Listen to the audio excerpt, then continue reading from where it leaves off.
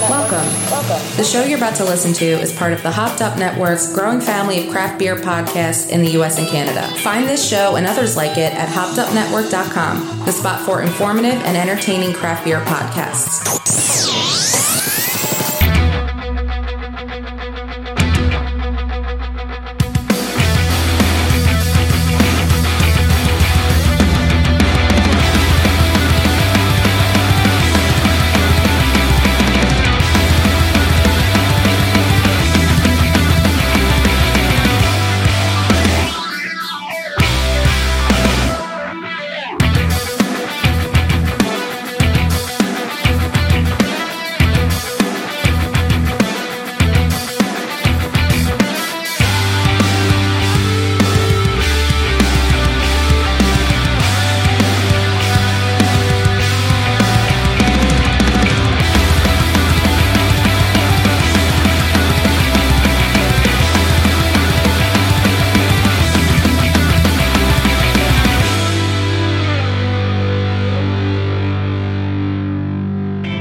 Give me if I kill that bird. Barbara, that's a bald eagle.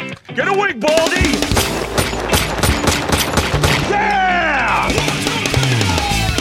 Oh, well, good evening, and good evening. This is The Wort with Mike, Pete, and Steve, GovsRadio.com. Thanks a lot, everyone, for joining in tonight. We are going to be live on YouTube. We are live on the Facebook. We are live on GovsRadio.com. We're live on Instagram, and we're live on a lot of other things later in the week when we finally get the podcast version, and then you pretend like it's live, okay? So you just pretend like, oh, yeah, look at them. They're live yet again.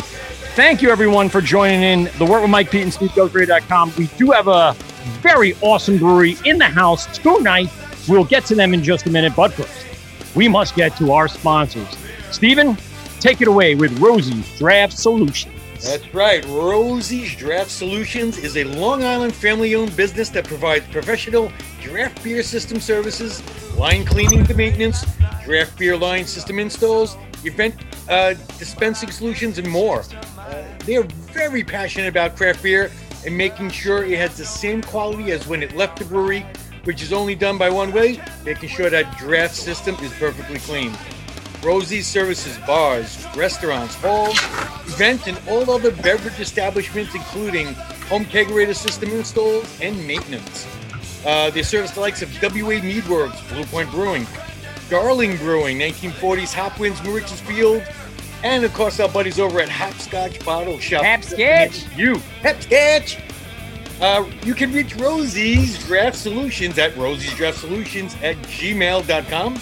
or call them at 631-219-2075, Monday to Sunday, 9 a.m. to 8 p.m.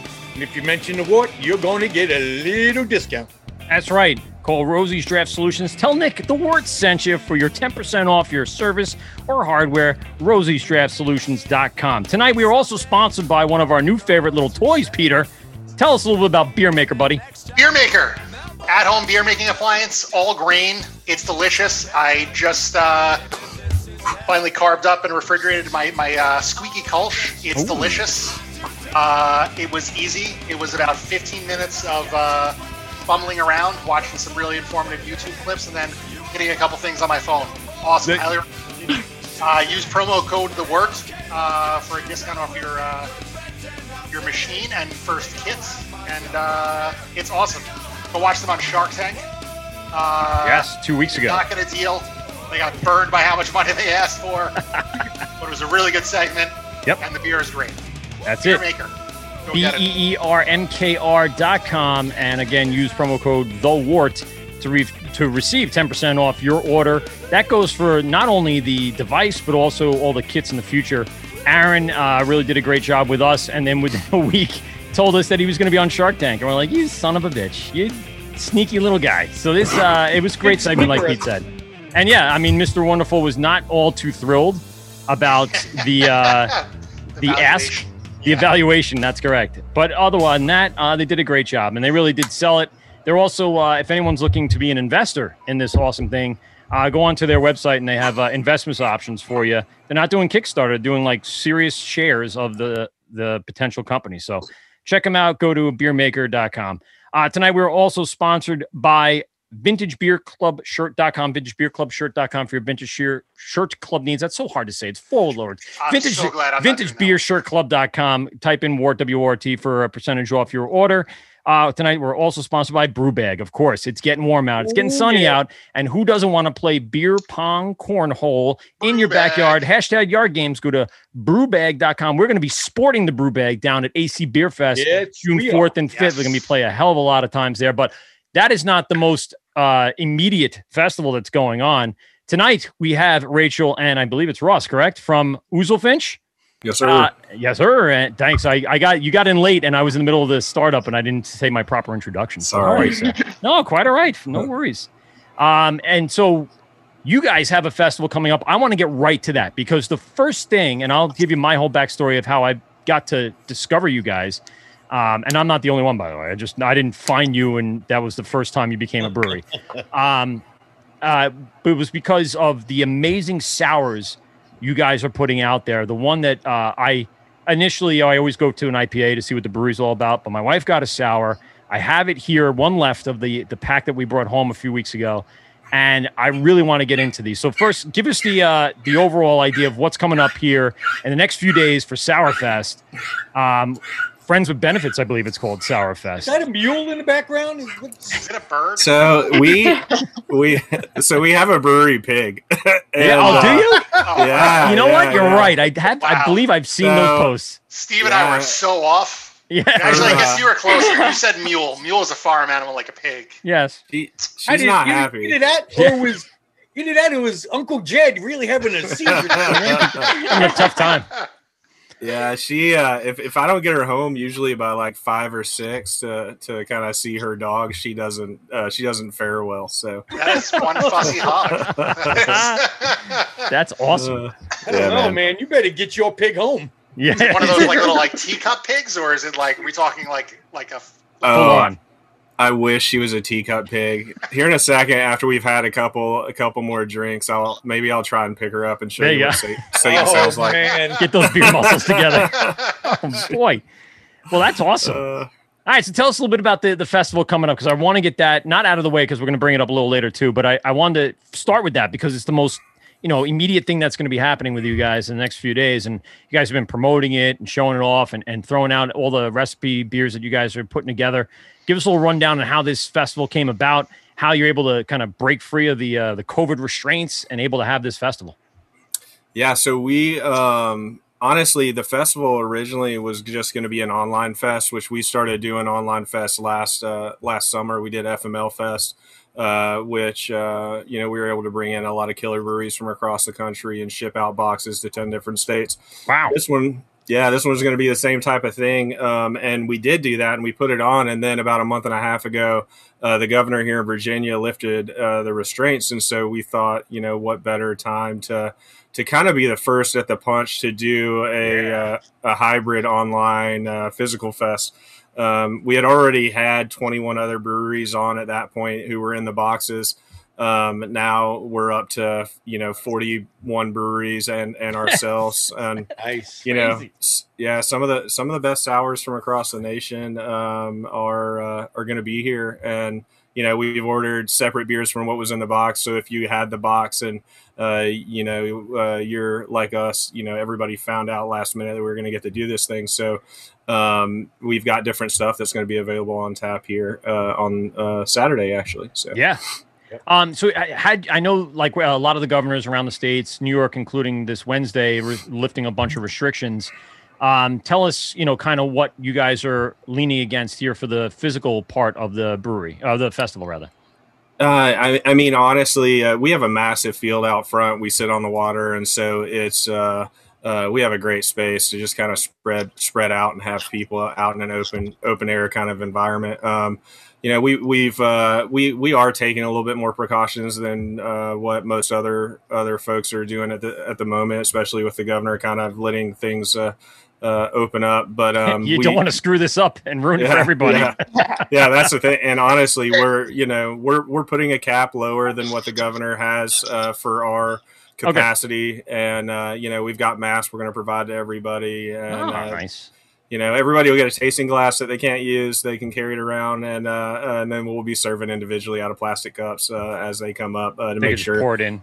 Yeah, everybody's being safe there. And so we've got hand sanitizer set up everywhere. We've got a lot going on. We've got a Tums booth that we're going to set up. So with all that lactic acid, everybody's going to be taking. I saw that got me because I like a good sour, but I can't get like 3 or 4 deep in without having a little indigestion. I have a really hard time with wine. I do enjoy a good wine, but the tannins always give me the heartburn and indigestion. And I love sours, but I'll muscle my way through a sour in order to enjoy it. That post I saw it was like a taco glass filled with Tums, and I went, "This is great." Yeah, hey, we had some people asking, or making comments online, and so the marketing manager was like, "We should really do this," and I said, "I agree." And so we actually, I bought the Tums today, and we were gonna get the little chalky ones, but Tums has this new Starburst kind of looking fruity candy one, and so we bought a ton of those. Yeah, individually wrapped Starburst looking Tums, and so I'm actually excited to try them out. Yeah. Pop them like Skittles. That's great. Man, yeah. Well, listen, what goes better with a good sour than a nice little starburst of flavor? Exactly. That could be another beer coming up. Yeah. Flavored. You got to run it through a Randall or something like that. A sour through a Randall of Tums. That's something Carton Brewing would do. We'll leave it to them. Let them take care of it. Would be interesting. Augie. Yeah, exactly. So let's talk a little bit about the brewery, because just to give people the picture, I know you mentioned you had this huge open space. So I'll give you my background and how I kind of stumbled upon you guys, and that's literally what had happened. We stumbled upon you. And then you can go ahead and fill in all the gaps. So I was down with my family in Virginia and Williamsburg doing the Williamsburg thing. And we decided one of the days of the 4 days we were down there to just take a little trip. We were going to probably try to head to Newport News. We didn't end up that far, obviously. So we got down to the shore. We saw some battleships. We saw some stuff in the harbor, some, I guess, military ships being worked on. And then we started making our way, a bunch of places and just aimlessly going to places that would have water, because we just wanted to go to a beach without going all the way down to Virginia Beach. And we ended up seeing something on the map about Fort Monroe. And I said, oh, that's cool. It's an open, state park idea that we can just drive down, head on onto the beach. So we did that. But on our way into Fort Monroe and down to the beach area, we passed by your place. And at the time, it wasn't, I don't think, 100% open. It was 11 a.m. or something like that. So when we passed, my wife went, oh, there's something that just kind of, we got to go check out what that was. Maybe it was a restaurant. We could have lunch. Okay, great. We spend some time on the beach. We do the loop around and come back. And all of a sudden, the closer we got, I see the word brewery. I went, bingo. It's 12 o'clock. Let me Google search them. And guess what opened at 12 o'clock? Oozlefinch. And we were the first ones in there, pulled right in. I forget the bartender's name. I apologize. Younger kid. But he was great. He, kind of walked me through a little bit of the menu, told us a little bit about what the brewery's all about. Rachel, I'm not sure if I met you, but I met another brewer who was peeling vanilla beans that day. And I just stopped from... That's Bethany. Oh, it was Bethany. That's right. Okay. Yeah. So I kind of walked by her and I said, oh, this is awesome. You guys are on an army base. Tell me a little bit about that. So she gave me some cool talking points we're going to hit tonight. And, the whole facility, I walked around a little bit, took some pictures, hung out outside, beautiful outside, like you said. So let's go backwards and tell us how this all became to be, especially where you have a brewery on a military base, pretty much. Yeah. All right. I mean, honestly, I was homebrewing at the time, and I was doing undercover narcotics here in Newport News. I was a detective there for a while, and those things go hand in hand. I was gonna say it's a natural progression. Narcotics and then beer. Now, I mean, honestly, it was one of those situations where, I went through a really crazy situation that was just. To me, I was like, this is not worth it anymore. And so my wife and I were sitting there literally in the moment of this craziness. And I was like, I'm done. It's not worth it. I'm not going through this again. Let's figure out what we're going to do. And she's like, I said, I've always wanted to open a business. what are we going to do? And she said, well,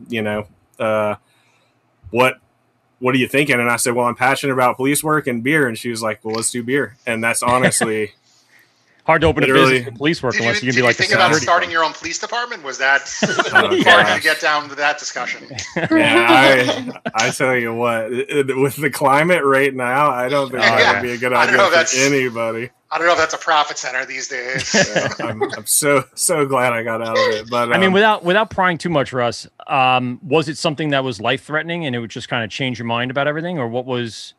I mean, Yeah, you could be it was, general. You don't have to be specific. yeah, no, I mean, it was life threatening, and it was something. I called my wife from the ambulance, told her bye, and then it was one of those things that when I got to the hospital and I made it, I was like, Hold on, don't continue your thing because my camera paused. Frozen. It's Yeah, frozen. Oh God, yeah, that was an awkward moment for you to be Yeah, smiling. exactly. Yeah. It was frozen on me smiling. I was gonna say, you look so good though. You froze a good moment. That was bad. My camera froze for a second. I went, no, I'm frozen like this as you're talking about a terrible Let me moment. tell you about the worst day of my life. Yeah. Yeah. Sorry, that was No, unintended you're for good. Dude. sure. No worries.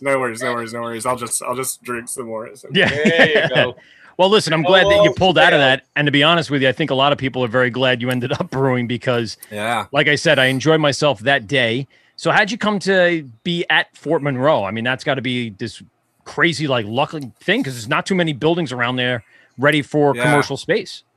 I mean, honestly, I love the place out here. The fort is always. I was in the military before I was a cop, and so I spent some time coming out here. And my wife and I had spent a lot of time out here on the beach. And but it's they had just decommissioned the base, and I knew it had been decommissioned. And my wife's father was best friends with the person who honestly still runs the entire base, and he hooked us up. And I Wow. pitched the idea of a brewery, and I mean, literally, it was like 2 or 3 days after I went through this shooting.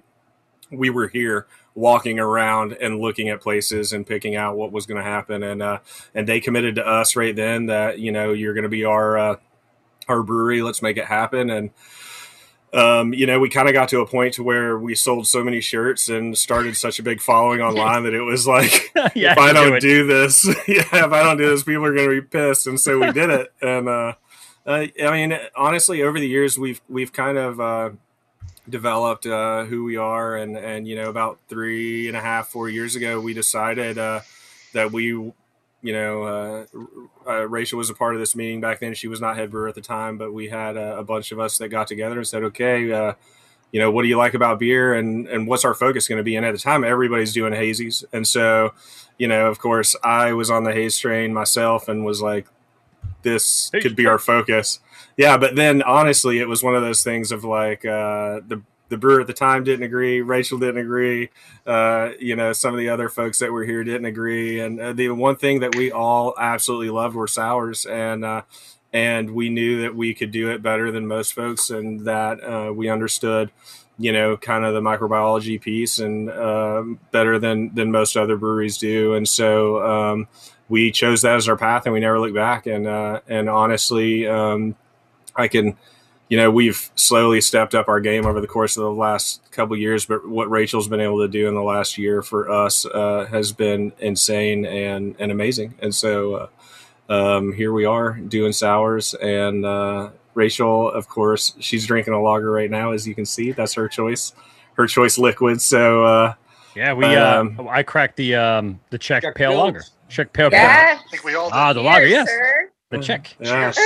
Delicious, by the beer way. And flavored beer, love it. I love it. How about that? I mean, you guys, I had a hazy when I was there, so don't downplay it. You guys made a delicious hazy. I took a crowler home, enjoyed the hell out of that when we got back here. Had, I think, 2 different IPAs there. You can still knock those out of the park, but I think, like you said, you're going to be known for these sours, especially now heading up the Sourfest with all these breweries and getting your name on the map that way.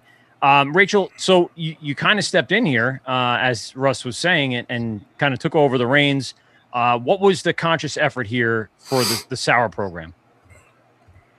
Oh, goodness. Honestly, the original head brewer had really started it. And I learned a lot of what I know now about brewing and about sour beers as a result of him and just studying under him for a year and a half or 2 years, I think it was. So he really started the barrel aged program, and then we, of course, do live sour beers. So unlike most other breweries who sour their beer, we don't kettle sour, so we don't kill off any of our bacteria. So it kind of gives a little bit more of a complexity to the beer, and we use PDO and lacto instead of just lacto. And just from the time that he left, we've kind of been developing flavors a lot more and just kind of running with that because we have a lot of the microbiology down as far as the bugs and critters that live in our beer. I want to get into those complex things because that was the first thing that caught me was the sour that we got that day we went down was a chili, lime, guava. It was a really complex beer because it had still specks of the chili in there. It still had some natural ingredients, and that's really what did it. It really added that, flavor profile. It wasn't over sour. It wasn't hot and spicy. It wasn't super sweet. It was a great balance. So did the head brewer that was there prior, did he move on to another brewery, or was he someone that just kind of shied away from the brewery, or what happened there? Him and his wife had always dreamed about moving to the Midwest. So when he originally started as head brewer with us, from what I understand, Russ, he essentially signed on as like, I'm going to be with you for about a year, 2 years max, and kind of get the sour program started for you guys. And then I'm going to move out to the Midwest. So he works for Raleigh Farmhouse Ales now. Oh yeah, I know that. Well, yeah. I've seen that. Yeah, and it's killing it out there. I think he's super happy, and that's the area they've always wanted to be in. So, yeah, very cool. I mean, like I said, what he probably set up for you, and then just kind of left in your hands. You really ran with all these complex flavors. The one that you sent us, the chocolate sour. I'm so interested to taste this. I gotta like clean my palate here, so I'm starting with the lager, and then I'll go a little more complex. The list of things in this. And then it's a sour and not like a stout where you can just throw everything in the kitchen sink in there is going to be awesome. So I'm excited to try that. I want to really quickly go back on the brewery being at a site of a military base.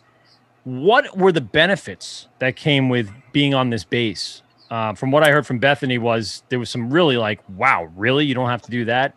Give us a little explanation of some of the benefits that the base brings.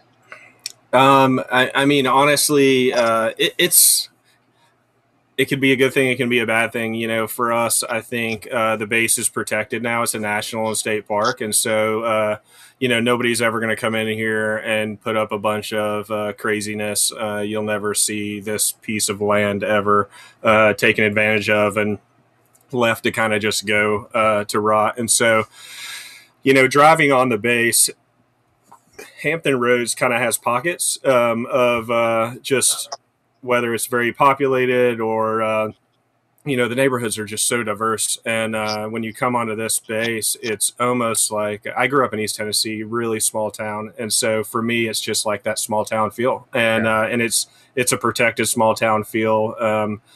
Still very diverse on the base, but also just a small community of folks. And not only that, I mean, the history here, there's so much history. One of the first things Rachel did when she came on as she came in as a chemist or getting her chemistry degree in college. And I asked her to work the bar for a while to show me she wanted to be here, and she did. And then as things progressed, she went from doing that to being our lab tech, from being our lab tech to our assistant brewer, and from our assistant brewer to now our head brewer.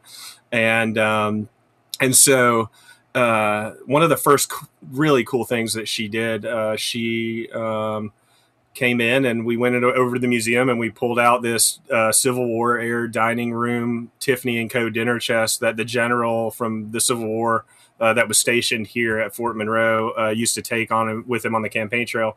They'd been behind glass for, longer than I've been alive, ×2 probably, and maybe longer. So, but Rachel pulled it out and swabbed it and was able, I think she did 20 something swabs and pulled one swab that had viable yeast on it. Wow. And she was, So she cultured that up, and we have our own proprietary yeast strain that she cultured from a Civil War era artifact out of the museum here. And Good Lord. I want to introduce you to one of our local brewers, Jamie at St. James.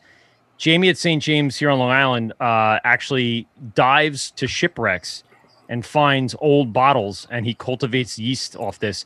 I'll send you a link to the Oozlefinch Instagram to show you some of the stuff he's done. Same That's concept. amazing. It's equally as amazing to find. Descent, right? Yeah, deep descent. But I say equally as amazing as finding a culture on a Civil War chest. That's crazy. Yeah. I mean, that takes a lot of biology. Rachel, give us your background. You said right. How'd you even know where to find the yeast? Where is it hiding? Where are you? Is it on someone's chewed gum that they put under the desk? Yeah, it's everywhere. That's the cool thing about it. And when I joined on, like Russ said, I was bartending part-time and also getting through school, and then learning a little bit about the microbiology behind it, because I studied chemistry in college. And with my chemistry major at my school, I wasn't required to take any biology classes. So I really didn't have a good understanding of that side of the science behind beer. But as I went through my senior year, I started studying it more. And when I graduated and started full time with Oozlefinch, I was like, I really want to do this. I know, well, there's probably like a 75% chance we'll be able to find something that was either dormant and we can revive back to life, or something that's just kind of been living there for that long. So that's crazy. I was very lucky. They were always very open to giving me the things I needed to do my projects. So what else are they going to let you have? Here's a Civil War musket. We got to find some. I mean, that'd be great. I'm going to take a trip to the museum and find some yeast for our next brew. That's awesome. Yeah, it was fun, man. They honestly, at the beginning, I didn't think they were going to let us do it. I'd been talking about trying to do something like that for a while. And then, the curator called me and was like, hey, you still want to do it? And I'm like, of course we want to do it.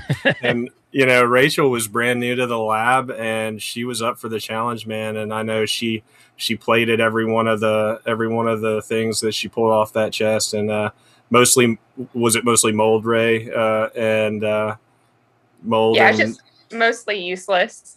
We got one strain back that I wasn't sure what it was at first. We use an auger that's differential, so it'll show you different types of growth on the plate for different bacteria strains or wild yeast strains.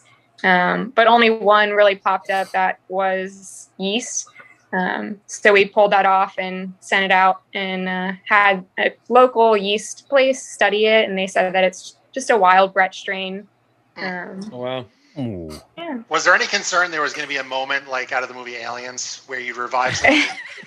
You brought something back. Wreak horror on Fort Myers. Was that ever a concern? Fort Monroe. Fort Monroe. So I can't lie to you. I've never seen that movie. I don't know what That's probably for the best. It's a running joke in the brewery that Rachel hasn't seen most of the movies that we've seen, because she's like 25, and we're all some of us are a little older than that. So but I mean, she's been too busy hitting the books. She's done exactly what I would want my daughter to do. Clearly, and that is 100%. The only thing I'd have an issue with right off the bat. Awesome job though to have at 25 being fucking head brewer. That's she was head brewer at you were head brewer at 23, I think. Jesus. So, wow. Yeah. I mean, initially as a parent, I'd go, that's what you want to do with the $100,000 debt you have to college? Is that really going to pay the bills? Or I know how cool brewing is. Yeah, but swabbing Civil War plates and shit, I find that even more interesting. Oh yeah, I think as a parent, I'd have to really sit down for the discussion of what exactly are your intentions and where you're going with this. But you know what? You obviously have proven yourself at this point. I mean, that's ridiculous. That's a story to tell. Rachel's dad's one of our distributors, so I think he's all about it. My mom not so much. Okay, yeah. She probably yells at your dad, "You're the one that got her into this." Exactly. I know how that dynamic works. Are you kidding me? She's there at the brewery every day, $300,000 in debt, and this is what she does. Well, listen, to mom and dad Rachel, she's doing great. So just leave her alone. Let her do her thing. She's going to pull this out and make it happen. I want to talk about, because one of the things that Bethany brought up was waste management at the brewery. And because it was a state or national park or land, how that's all managed. Give us a little background on that. Yeah. Man, sorry, go ahead. Go for it, Rachel. It's all you. Oh, okay. So we go through a waste management program called HRSD, and they essentially just strictly enforce rules and regulations on how we dump any of our chemical wastewater or even beer. Because essentially anything with a pH lower than 5.5 or higher than 12.5 is harmful to the environment. And all of the wastewater from our facility goes out to one drain that drains into the water that surrounds our area. So they're very strict on, we have to neutralize and bring the pH within that range every time we dump anything. Okay. So even beer. You put it into a storage tank first and then neutralize it? Yep. We have something similar here on Long Island. We have many breweries that have to, any wastewater that comes out has to go into a tank first, and then it'll either get trickle fed back in with fresh water, or same thing. Some chemicals will be added to neutralize or bring the pH up, or whatever they deem fit for the groundwater. Exactly. Interesting. Yeah, I found that because I asked, I think, about sewers on the island, because it is kind of an island. You cross on a bridge to get over to it, and there are no sewers. So everything would either have to go into the water, or it would have to end up being transported by truck out. So that was an interesting kind of subplot here. What I was trying to find out about the brewery. Yeah, we do have a sewer, and I say this cautiously. The sewer system here was. It was put in place when, as copper or I don't even know what it was that they put in all the pipes back then. But literally, excuse me, I live here on the fort as well. And so we'll turn our water on at home, and you got to let it run for a little bit. Otherwise you get a little brown coming out of the water. And so, it really is a sensitive thing here on the base, just because it's now protected. There's no really revitalizing those things without a major cost involved. And so they are maintaining it as well as they can. And so for us to take a 70-year-old system and throw really low or high pH, liquid through there, it's going to do a lot more damage than what you're going to see out in town. And so, but yeah, they're strict on, overall in Hampton Roads period, because everything is historic out here. But here on this base, the base is a 300-year-old fort that has more history than a ton of history. So have you seen ghosts? Yeah. Funny story. Yes. Wait, what'd you say, Steve? I didn't catch this question. I said, have you seen any ghosts? Yeah. I'm assuming there has to be some sort of paranormal activity there. I watched a horror movie the other night. Can we skip this subject? No, deal with it. You're a man, Pete.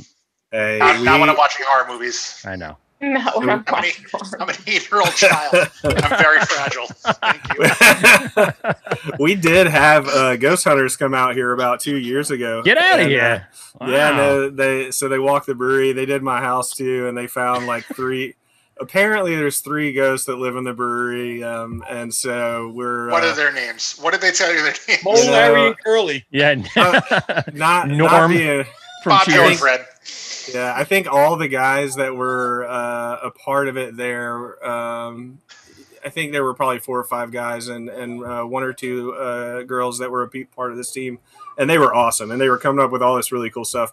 Then they brought in a medium, and the medium was like, saying stuff like, well, I think his name's John, and his name's Luke, and his name is Peter. And so, it is, we go with it. And we have had situations here, we've got it on video where two things on video. One where something slapped the lights that were hanging on the ceiling here, and there's nothing. I mean, it was slapped so hard, there's no way anything else could have done it, and all the people were on camera at the time.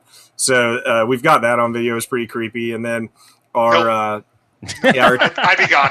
That's it. I slapped the fucking for sale sign on the business so quick. The craziest one I think that we've seen that's is the crazy one. No. Well, so we've got all these cameras all over the brewery, and one night the staff, they were all here cleaning up, and you hear it clear as day. Our manager, or our taproom manager, his name's Paul. And you hear something come across the camera. It says, Paul, Paul, Paul, 3 times, clear as day. And he even is in the back, and he's like, yeah, who called? Yeah. And he's like walking through the brewery trying to figure it out. And we thought it was one of the workers messing with him. We went back and watched the camera, and you can hear it on all the cameras. There were 2 people sitting inside. We were closing at the time, so we had 2 people sitting inside. They didn't say it. And then the 3 workers that were here were all on camera, and they didn't. You can see their mouths not move, but it's clear as day, says Paul. He answers it and then accuses one of the bartenders of messing with him. So we've got some stuff that goes on here. I'm not sure how I feel about it, but imagine coming into a double brew day shift at like 3-4 in the morning. Fuck that. No. Not good. He's out. You put the blinders on and just headphones in, sunglasses on. So when you drive around the base, there's a bunch of old bunkers that are abandoned and you can't get in. They're kind of closed up, but those were where I guess the guns used to be to protect the base. So there's a ton of old history there, and even if I recall, one of the crowlers that I got had I think it was an old map of the area as the label. Yes, Russ, you might actually have it because I'm assuming you use it a bunch. That's the cool one. Look at that. How cool is that? Well, there it is. Well, you got it. But that's the one. Yeah. So they used it as a label for their crowlers, and it was really very cool. Yeah. I was sitting there just looking at it the whole. I actually might have saved it. I have it somewhere here. So really not to save it. We bought that digital copy for like $20, and then somebody hit us up at the brewery like a month ago and said, "Hey, you want the original?" And we're really? We want the original. Yeah. So he brought it by with a frame and everything, gave it to us. We bought it off of him, but yeah, it was pretty cool. 1933 map here. But wow, that's awesome. And those are usually hand drawn. There was no digital photoshopping going on then. No, 100%. That's really cool. I mean, the history of the island and everything that goes on there, it's got to be kind of almost enriching to have everything there for you, and to be able to I guess highlight that through the brew, bring it back to life. And I think probably your ghosts are appreciating the revitalization of the history. The staff makes fun of me because I could go on forever and ever and ever about the history of this place because it really is so amazing. But I will tell you one thing really quickly, as fast as I possibly can. But take your time. We have all the time in the world. I want to hear history. I like history. Watch Rachel. She's going to have a beer gone in like 2 minutes because I'm telling this story.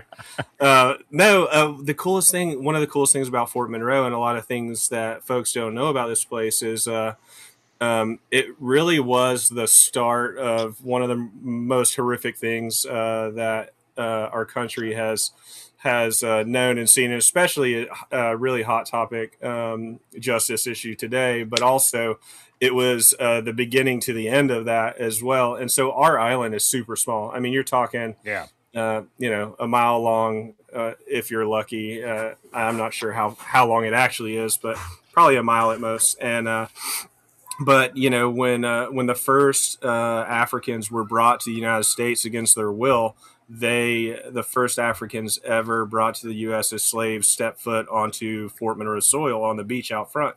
Really? And then, and then the general who Rachel pulled the yeast off the chest in the Casemate Museum, General Butler.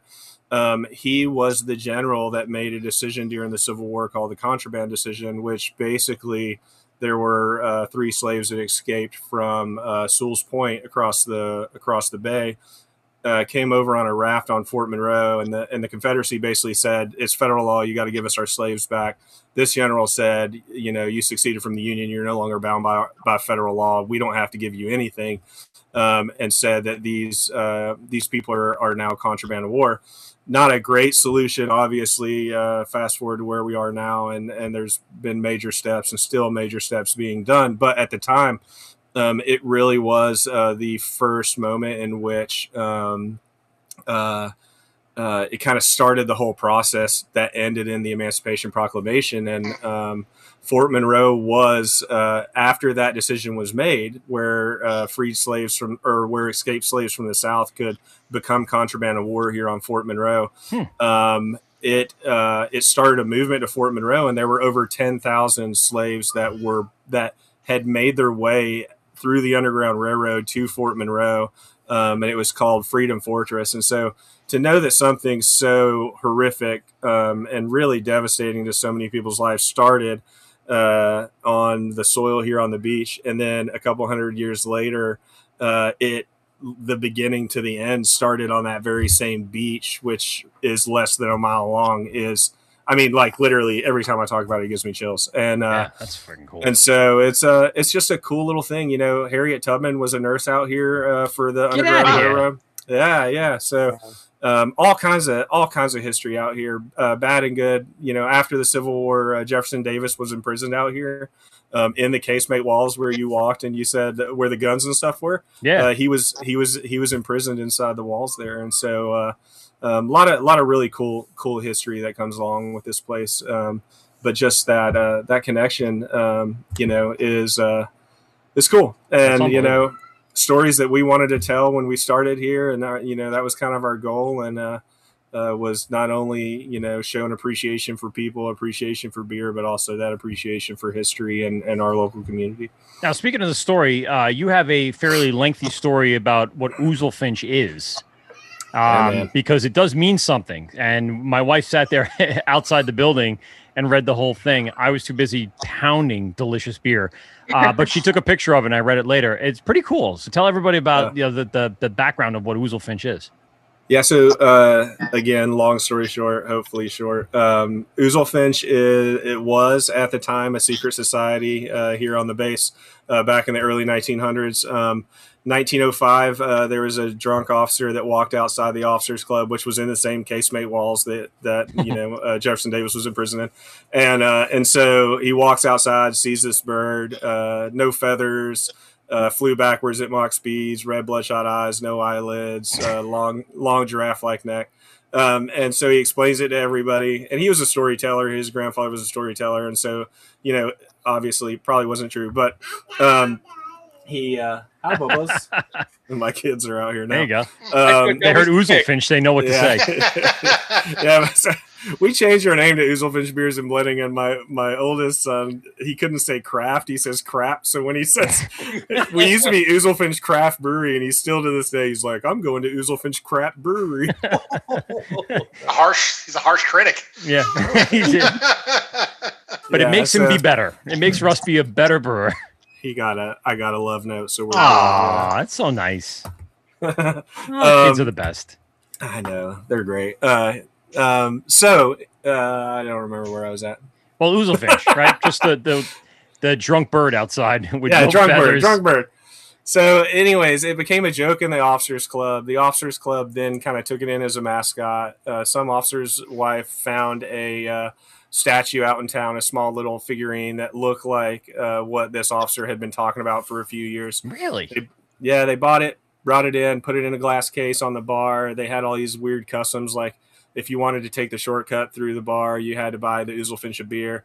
And then it literally turned into this secret society called the Order of the Oozlefinch. And they were committed to three things, which was drinking, gambling, and roasting each other, which we thought were pretty appropriate. And then they had their own coat of arms and everything. On the bottom of the coat of arms in Latin, it means what the hell do we care?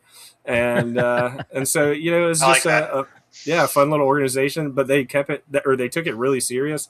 There's like hidden Oozlefinches in the building, ironworks around the base and stuff like that. And so, it was a serious thing up until the 50s, and we were researching the base, figured out about it, looked up the bird, and it looked stupid and crazy, and we thought. We thought that's a hell of a mascot, and we had an attorney research it for us, and there were no trademarks on it. And, I wonder why not. Yeah, and there are now. Yeah, there you go. Got it. Anyways, I mean, that's it's the not quick the story. prettiest of birds, but it's a great standout brand for sure. And I think that's with the huge 6-foot Oozlefinch bird you have in the brewery, very photographic. It definitely stands out. And again, you use it in silhouette form here on a lot of your beer cans. I want to talk to you about all the artwork and everything on here. But Steve, before we get a little more tipsy, because I'm cranking into this hazy and it's delicious, but I want to get you your very well dues with your questions, because we have a brand new jingle for Steve's 3 questions. And it's the grand debut, we'll call it. All right, so here it is.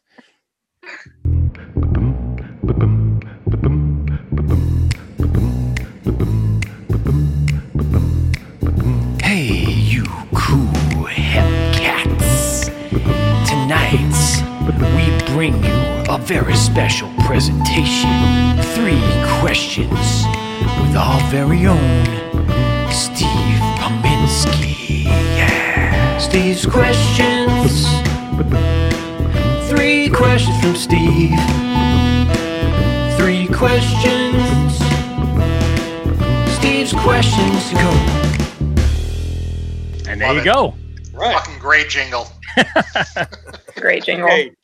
All right. So I ask all the brewers that come on, owners, these 3 questions.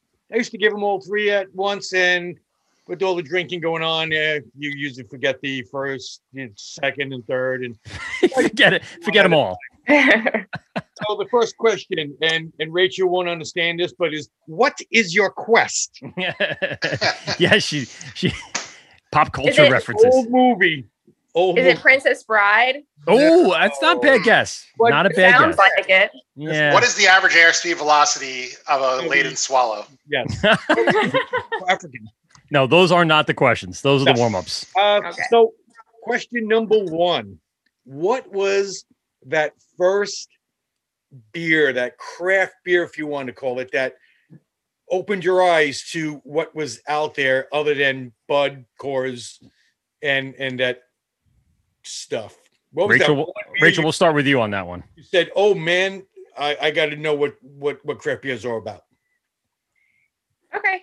So my story is a little different because my dad has worked in distributors my whole life. But he started off with Anheuser-Busch when I was old enough for him to, hand me some beers in the garage every once in a while. And that was straight Bud Light. And then he started working for Hop and Wine. And the first craft beer I had where I was like, this is really good, and I could get into this was Dogfish 60 Minute. It's Mike's go-to. That's my go-to. Is it? Let's see. What do I have here? I don't know. I have so many Dogfish things. Oh, it's over on the wall. It's on pins. I can't do it. Sorry. Yes, so I love me some Dogfish. I would drink IPAs exclusively for a few years after that. Until, in college, I would drink Land Shark and basically any cheap beer I could get my hands on. Yep. There you go, Rachel. Ooh. As one does in college. Yeah. There's a 120. I've been aging this for 3 years. This is a 120. Oh, really? Yeah. What year is it from? 3 years. It's probably more than that now. It's probably 4 years at this point. So we're talking 2017. There's some sediment in there. It's going to open probably well beyond 12, 15%. I'm going to say it's going to be probably like a barley wine by the time I open this thing. I was just over at Dogfish Head about a month ago, and I purchased a 2014 120. Ooh. Nice. I wish I had a date on this because I really don't honestly remember. For us to kind of get together so we could crack it an old. Oh, we'll do both. We'll do a comparison, mine versus yours. So I'll tell you a story about how spoiled I am in the beer industry. Because my dad took us, like me and my whole family, about 4 years ago, to Dogfish Head, like the original one. Yep. And he knew one of the managers that worked there. So they fed us all this huge lunch, and then they let us walk away with like a 6-pack of 2007 120.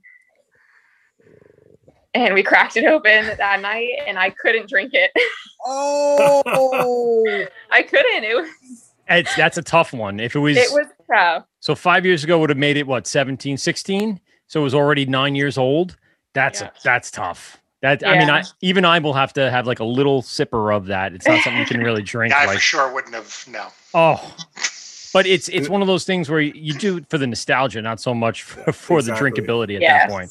100%. That's got to be great though to have a father though as a distributor that kind of has the connections. You can kind of get in wherever the distribution goes and get that behind the scenes. That's awesome. I was thinking you were going to say like I had dinner over at Sam's house.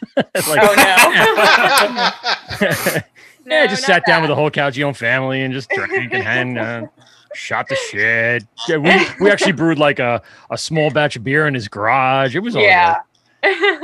That's pretty cool though. Either way, I mean, we didn't really get the backstage view, but yeah, I mean, it's a very open brewery too, so it's a very cool place. Love that place. Yeah. Russ, how about you? Yep. I have a couple different answers, I think, because they all kind of like just blend together back during that whole time. But Dogfish Head was one of my good favorites, and I brewed my first all grain recipe in the Dogfish Head pub parking lot with one of their brewers. And really? So, yeah. I couldn't sleep, and I was on the internet at like 2 a.m. and I got this Mr. Beer kit, and I'm like, you know what? Yes. I don't want it. Yeah, so I did my Mr. Beer kit, and it tastes like garbage, and I'm like, I want to make real beer, so like let's see what to do. And I got on.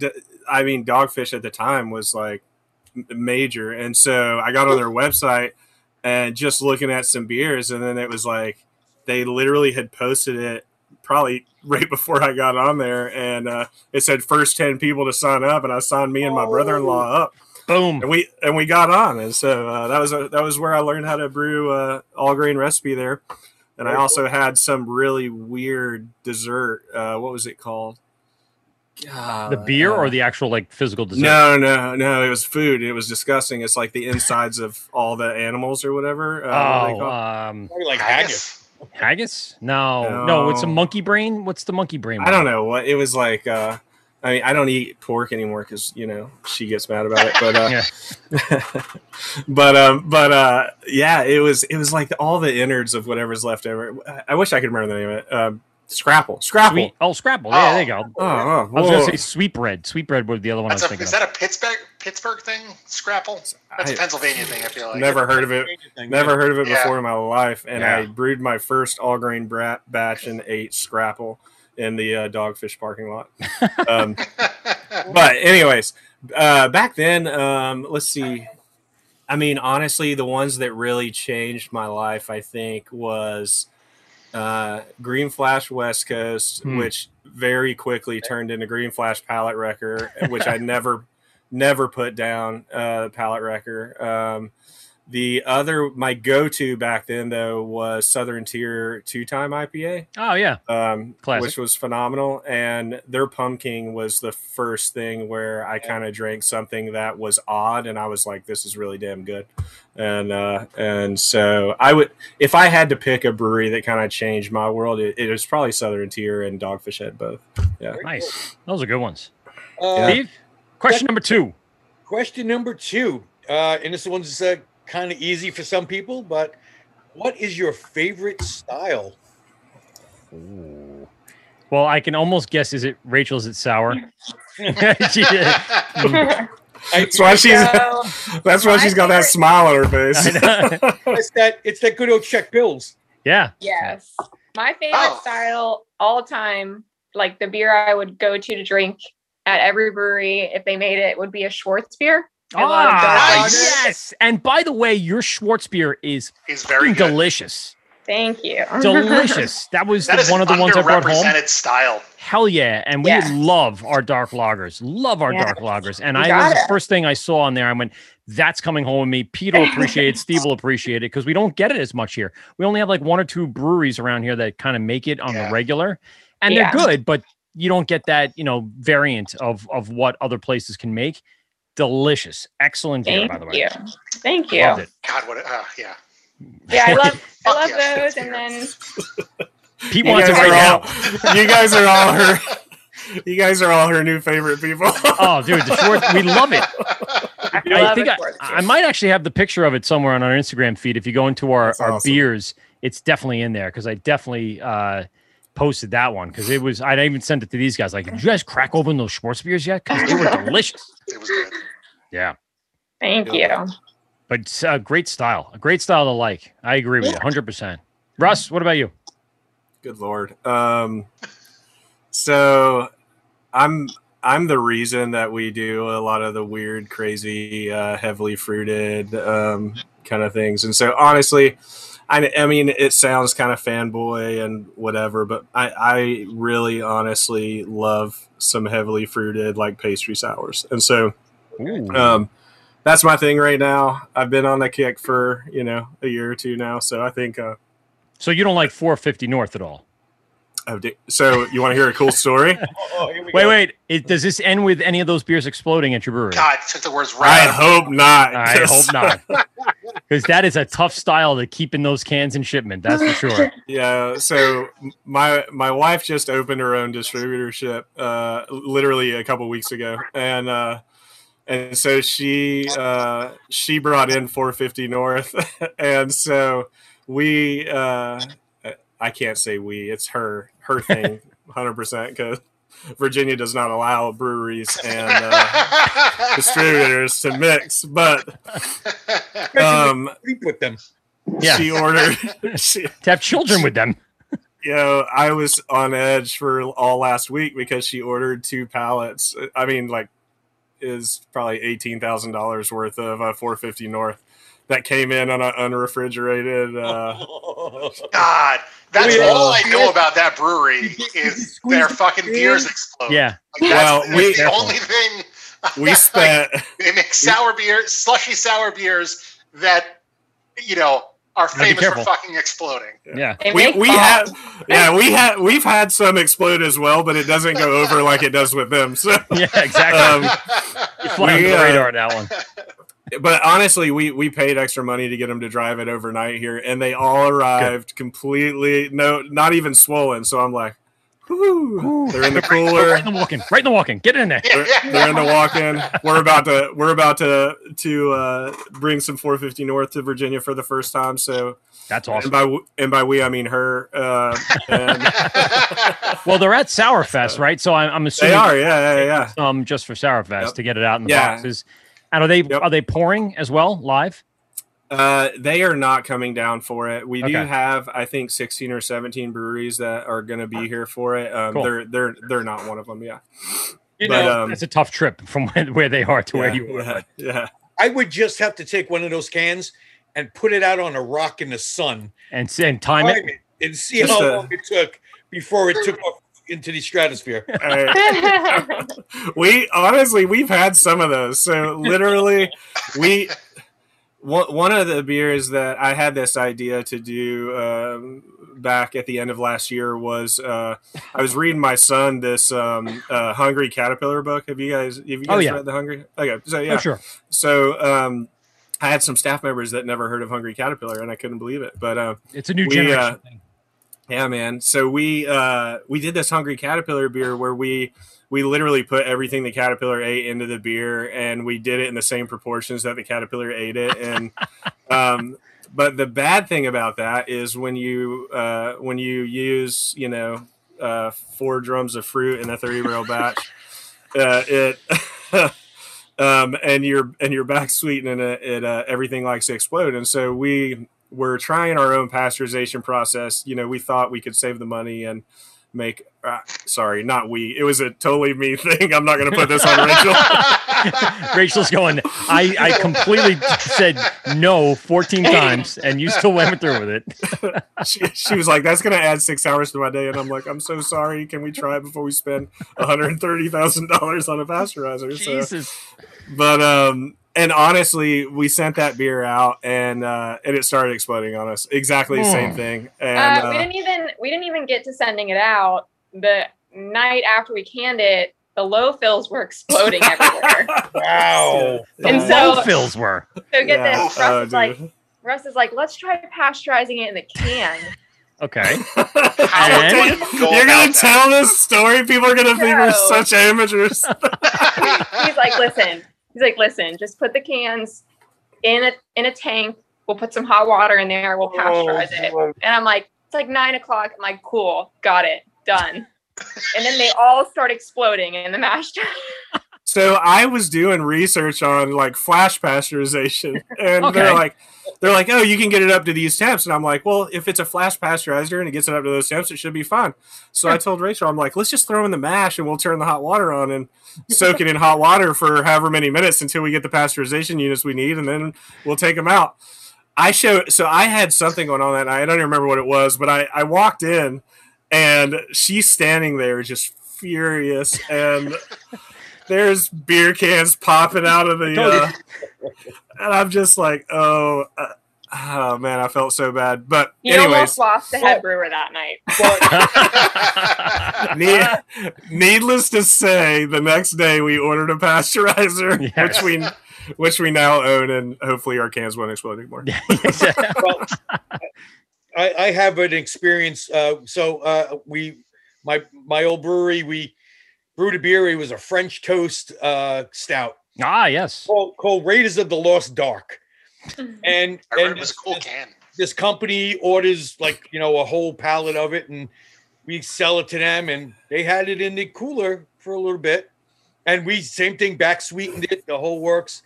And then they put it out right on the floor, right in the middle of the store. And probably about a week later, I get a call. You need to show up here right away. We got an issue. As I was walking in the door, I could hear. And all I could see was this puddle coming towards me down the aisleway. I can't tell you how familiar that sound has been the last year for us. You gotta tell this, Rachel. Tell the story about the raspberry drums. Oh no! So we started ordering fruit from this place. They don't pasteurize all their beer, not all of their fruit is aseptic. Mm-hmm. And they shipped us this drum or this pallet of fruit, and I was like, we're just going to leave in the back. Our cooler is completely full. I'd rather put my beer in the cooler than the fruit. Oh boy. My first mistake there.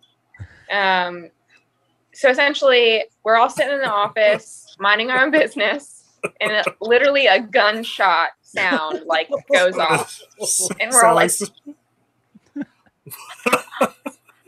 the ghost." So we're rooting through the brewery, trying to figure out if it was multiple cans or if someone's hurt. And I go over to the pallet of fruit, and the top of the drum had bulged out and completely popped off. Wow! Did it break any of the clamps? Any of the hardware? It broke the clamp that was keeping the top on. It wasn't any of our tanks. It was the actual drum that the fruit was delivered in. That's a lot of pressure built up in that. Wow. Yeah. Can you imagine opening that? You shouldn't have. If you open that, it would explode on you. It sounded like a bomb. Oh my god! And I told them, I said, drag those things. We got to get them in the cooler to cool the other two off before they explode. And then a couple days later, I went in there and drilled a hole in the side of them to let the air out. But then, we were trying to figure out, actually, it's this beer right here, the raspberry cheesecake. And so literally, I'm trying to figure out what we're going to do with this. And I'm like, man, that's a lot of raspberry, 3 drums of raspberry that we're not going to be able to put in a beer now. And then I'm like, Rachel, let's just taste it. Before we got the pasteurizer, we were allowing it to fully attenuate anyway. So whatever yeast was in there, we were utilizing, and it was going to take off. But so she came up after she opened them up, and we were getting ready to do the cheesecake additions, and she tried it, and she was like, I don't think it's that bad. And I tried it, and I'm like, honestly, that fruit was. It was some of the best wild fermented stuff that I had tasted. It wasn't like, I hate to even use this word, but there's a lot of wild fermented stuff that you taste and it's like fecally, which is just like absolutely disgusting. And so you didn't get that at all. It was a really clean, like wild fermentation. And so, I told Rachel, I was like, let's just tell them that we wild fermented the raspberry. Turning lemons into lemonade. Yeah. We made a cheesecake beer, but first we wild fermented the raspberries, and then we added it to the beer, as one does, as you should. I could only imagine it looking like the final scene in the Kingsman, where all their heads are popping off, just all the cans are just. See, I use the movie reference you would get, Rachel. There you go. I got that one. Thank you. Yes. I'm looking at movies 2000 and earlier, so we know you'll be able to see those.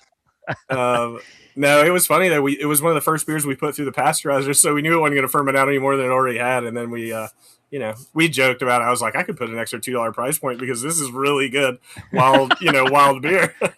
but of course we didn't do that. But it was interesting. We've had a lot of beers pop in the last year, and so it's and a lot of that's on me, and not her to do, but it was me trying to experiment with how far we could push the boundaries before we absolutely had to just spend the money to get the pasteurizer. So you're giving Rachel a heart attack at such an early age. Yeah. You have no idea. A lot of gray hair. Like gray hair so early. Steve, you got a question number 3 lined up there? Question number 3. Ooh. You go out somewhere. What would be your go-to beer? Not one of the ones that you brew, but what would be that go-to beer you would be looking for? You're like, yeah, I want to have that right now. All right. Well, I think I kind of said what mine would be earlier. 60-minute all day. Yeah. No, mine would be a Schwartz beer.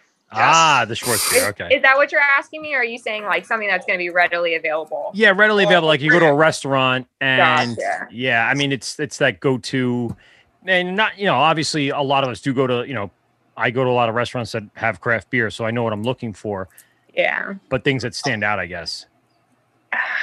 So you guys are going to be a little ashamed. I honestly have to say I would order like a Modelo Especial. All right. Yeah. Not bad. I could just easy. Listen, to make you feel better, I actually served Corona Light this weekend, so don't feel so bad. A good Mexican lager here and there is a good time in the warm weather. Yes. Steve, which one is that? Did I give you? There it is. Oh, is it Netfinch? Yep. Yes. Is it the mulberry? Yes. Is that the sour? It's not a sour. It's a cream. Oh, the cream, right? Okay, good. I know. I was trying to portion them out equally, and I took an extra hazy. I want to get into these brewery styles. First, Russ, what's your go-to at this point? Man. So, funny thing, and I was telling Rachel this probably Friday, I think we were talking, but I'm not a lager person, never have really been, and then we had people coming into the brewery asking if we made real beer, and Rachel was wanting to make a lager, so we made a series of lagers called Real Beer, and it was kind of a joke. But honestly, that's what I've been drinking a lot of, and she makes fun of me for it because she's been wanting to make them for a long time. I haven't really pulled the trigger or allowed her to pull the trigger on that, and now she's doing it, and I'm literally that's all I drink at the house. Real now beer is her lagers. So, but I would say my go-to recently, I don't go out often, especially during COVID, but I can tell you the beer other than ours that I've drank the most is kind of along the same lines of what Rachel was drinking, but I started drinking PBR a lot in the last year.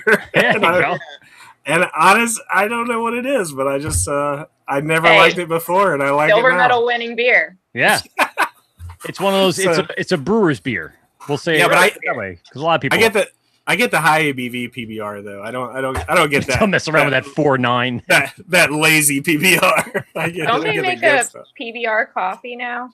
Really? I think Yeah. so. Oh, I've I not think seen they that. do. I think Oh they do. boy. Oh, I've boy. tried it. I Yeah. don't like coffee. It was good. It tastes That's awesome. it tastes like fucking chocolate milk. Like Ah, sounds delicious. That's right. Yes.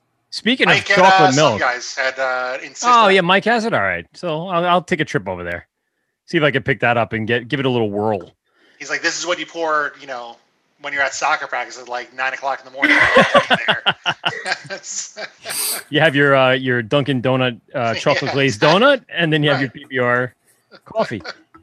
Rachel, I want to get into these styles. We'll start off what Russ was talking about with the lager. So we have the Czech Pale Lager. Give us a little breakdown of this. Give us a little bit of the not all the secrets, but a little bit of the grain. Okay, the grain profile, the hops, what goes into this to make it so crisp and clean and delicious. Well, this is one of my favorite real beers to date, and we've done a couple of them, but this one, I worked pretty hard on this one. It's 100% Czech ingredients, so everything from the grain bill to the hops to the yeast is all sourced from the Czech Republic, which is typical of Czech pale lagers. Yep. And I don't know, I wanted it to be lower in the ABV range. We typically make beers that are around like above 6%. And so I wanted this one to be kind of crushable for summer. So it's light bodied, a little bit sweet on the back end, but still crisp with the carbonation. So just overall, as the kids say it, crushable. So when I saw Czech Pale, when I think pale, I do think a little more on the sweeter side with your pale ale. So is that kind of natural to the grain of the Czech native, I guess, is that it also gives itself a little sweetness on the back end naturally? Yeah. So a lot of those like Pilsner grains are highly fermentable. They have like a high diastatic power, which makes them pretty easy for the yeast to kind of chew on, but they have a residual sweetness still that keeps them from being fully attenuated to like a really dry kind of state. Okay. So it's pretty common. The Czech Pale Lager differentiates itself from some of the other Czech beers just in reference because there's like a SRM color scale and it'll go to a darker lager from the Czech Republic. And you're just introducing some darker malts to give it a little bit more sweetness and character there. Yeah, it poured very clean. So, I mean, those probably balanced out. Flavor stayed, color kind of left. Yeah, and so we don't have a filter. So none of our beers are filtered, which kind of creates a little bit more haze in our lagers than most other people have. Okay. We do biofine, so we lose a little bit of that. Like Yeah, double fisting on the way in the door, huh? I got two of Rachel's newest lagers. Oh. Do you have a keg in your house? Oh, I'm at work still. Oh, I see. You just went out to the tap room and just pulled it in. I didn't know that was the office. That's fantastic. Yeah. I mean the Czech Pale is delicious. It's clean, it's crisp. It's like you said, it's not quite filtered, but you don't get that overly haze to it. So well done there for sure. The one that I mentioned before, and the one I'm drinking right now. So this thing is crazy. All right, this is one of the ones that I was very interested. This is the Smashmallow, the Smashmallow. It's like marshmallow, right? Mm-hmm. That's my New York accent coming through. Hazy IPA with mango, chocolate, liquid coconut, marshmallow, vanilla, and lactose. Break that down besides what I just gave you, because there's something going on here that's just ridiculous. Yeah, so this was one of I'd say this is probably one of Russ's areas of expertise. He really wanted to do like a milkshake style hazy IPA. So kind of keep the hop profile, but accentuate it with fruits and sweeten it up with marshmallows, and just make it this like fruit bomb of a hazy IPA. So I don't know if he wants to talk a little bit more about, how he came up with that one. The ridiculousness Yeah. of everything we mean- have in the brewery left over. Let's just throw it in this with some lactose. Listen, Russ, before Honestly, you begin, I this is true. I'm not a big milkshake IPA fan. We have a couple local breweries that do it. I've tried them all. I'm not a huge fan. This one has something to it, though. There's something there that kind of spins off that rudimentary milkshake IPA. I can't put my finger on it. It's almost like there's a bite to it, not a spice, but almost something there on a mouthfeel level. I don't know what it is, but it keeps you interested in it. It's called real ingredients. It's So we no, honestly, we with our we've been tweaking that one for a couple months now, and it literally, as Rachel said, we wanted fruit that would complement the hop profiles that she was putting into it, but also my goal was to just. We did the first one and people were like, I don't taste marshmallow. And, you got a little bit of marshmallow, but it wasn't like slamming. And so, we then switched over to try marshmallow fluff, which we didn't realize at the time that marshmallow fluff doesn't have the same ingredients as real marshmallows. So you're not getting the same flavor. So the second one came out and folks are like, we're still not getting marshmallow. And so I literally was like, F this. And I drive like this little Subaru, what was it called? Crosstrek. And I drove to Virginia Beach and all the way back and bought as many marshmallows as I could at every store. And I think we ended up with a little over, what was it, Ray? Like 300, 400 pounds of marshmallows. Oh my God. And, well, we put in 600 pounds now. So yeah. Where does it go in? Hot side, cold side? It goes in on the hot. Well, so basically, we've kind of we have the pasteurizer now, so the pasteurizer we don't have to worry about. But beforehand, that was the first. I think that's the first Smashmallow we've pasteurized is the one you have there. But before that, we were taking it back to the kettle, heating it up to 160. So the alcohol didn't boil away, but we could hold it at 160 for so long, you'd get the pasteurization units that you needed, and then you theoretically could push it back into the tank. And shit shouldn't explode because it has all the pasteurization units that you need. Well, that wasn't the case. Honestly, because of the amount of crap we've put in that, or I've had Rachel put in that, we've had a lot of them explode until we got a pasteurizer. But what we learned is through that process is that you can kind of modify it a little bit more for our ingredients. And so that's one of the few beers where we're kind of testing heating the fruit as well as heating the marshmallows at the same time. And so instead of doing our additions into the tank, and a lot of people do additions into the tank with most of their ingredients, we're taking it from the tank post-fermentation back into the kettle. We're heating it up and adding our marshmallow and fruit, allowing the fruit to heat as well as the marshmallows to melt into solution, and then we're pushing it through the pasteurizer from there. And so that's one of the reasons we're able to cram so much marshmallow into that. The mouthfeel you're getting is partly the massive amount of fruit that we put in there, but it's also paired with the massive amount of marshmallow. And I mean, that beer is stupid when it comes to head retention and all that, because that marshmallow will literally hold everything together, and it's a beast on our pasteurizer. But have you had any issues with the gelatin in that's it's one of the ingredients of marshmallow is gelatin. Have you had any issues with that? No, not really. Honestly, I think we did a Peeps Smashmallow for Easter, and we used we used 42,000 blue Peeps, or 32,000 blue Peeps, or something like that. It equaled 4.5 blue Peeps per can. And Jesus. The one thing I will tell you, that's crazy. It was so. watching Rachel's reactions to these things. She's just like, You know why? It's This guy because puts me through. yo, this is our daily conversation. Is like, at heart, Rachel is a traditional brewer, and then there's like, I'm that really devil. not though. You say that.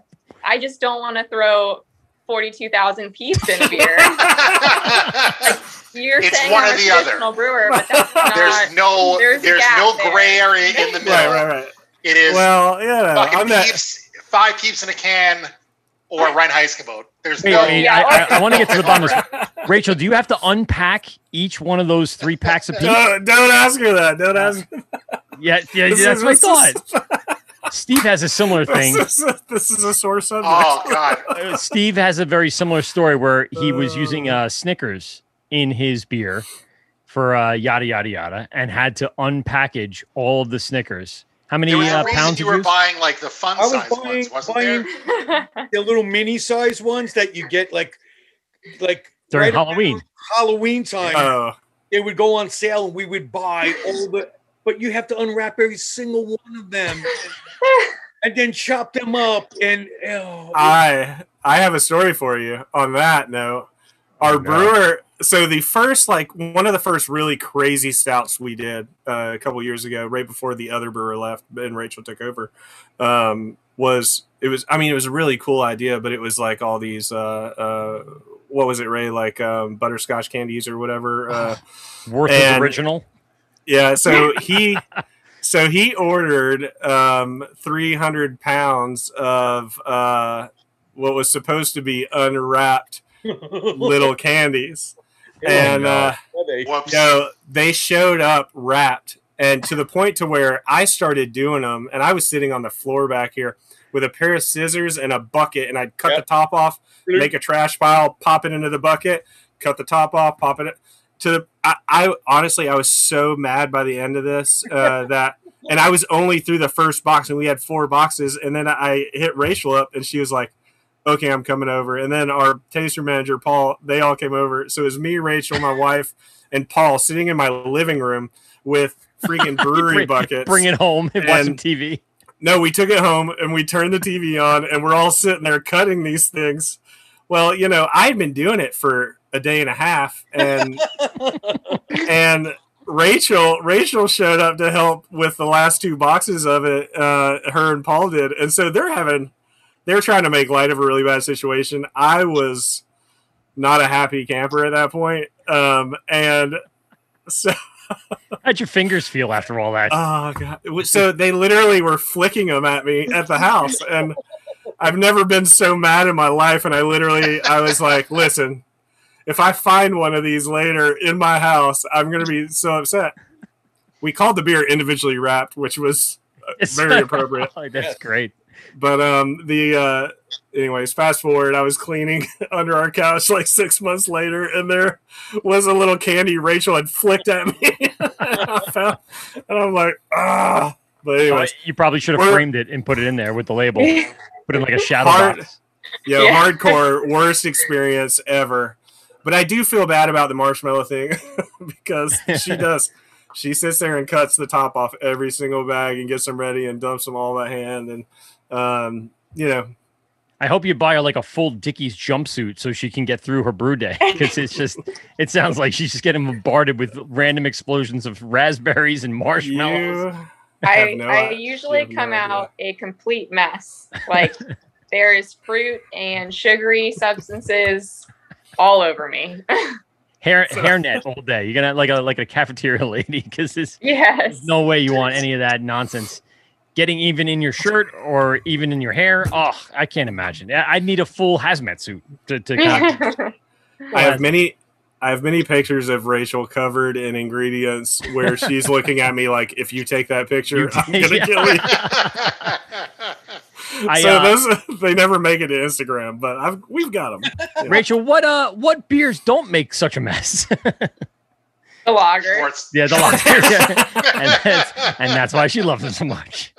I don't blame you one bit. I love the barrel aged beers, even if they are messy, they are beautiful. So I love putting fruit in barrel aged beers. But mostly You go ahead. No, I was gonna say, what is the most recent one? Give us a little breakdown of what the most recent barrel age beer that you guys have put out there is. Compromise. Like, what is it made of? How did you go through the process?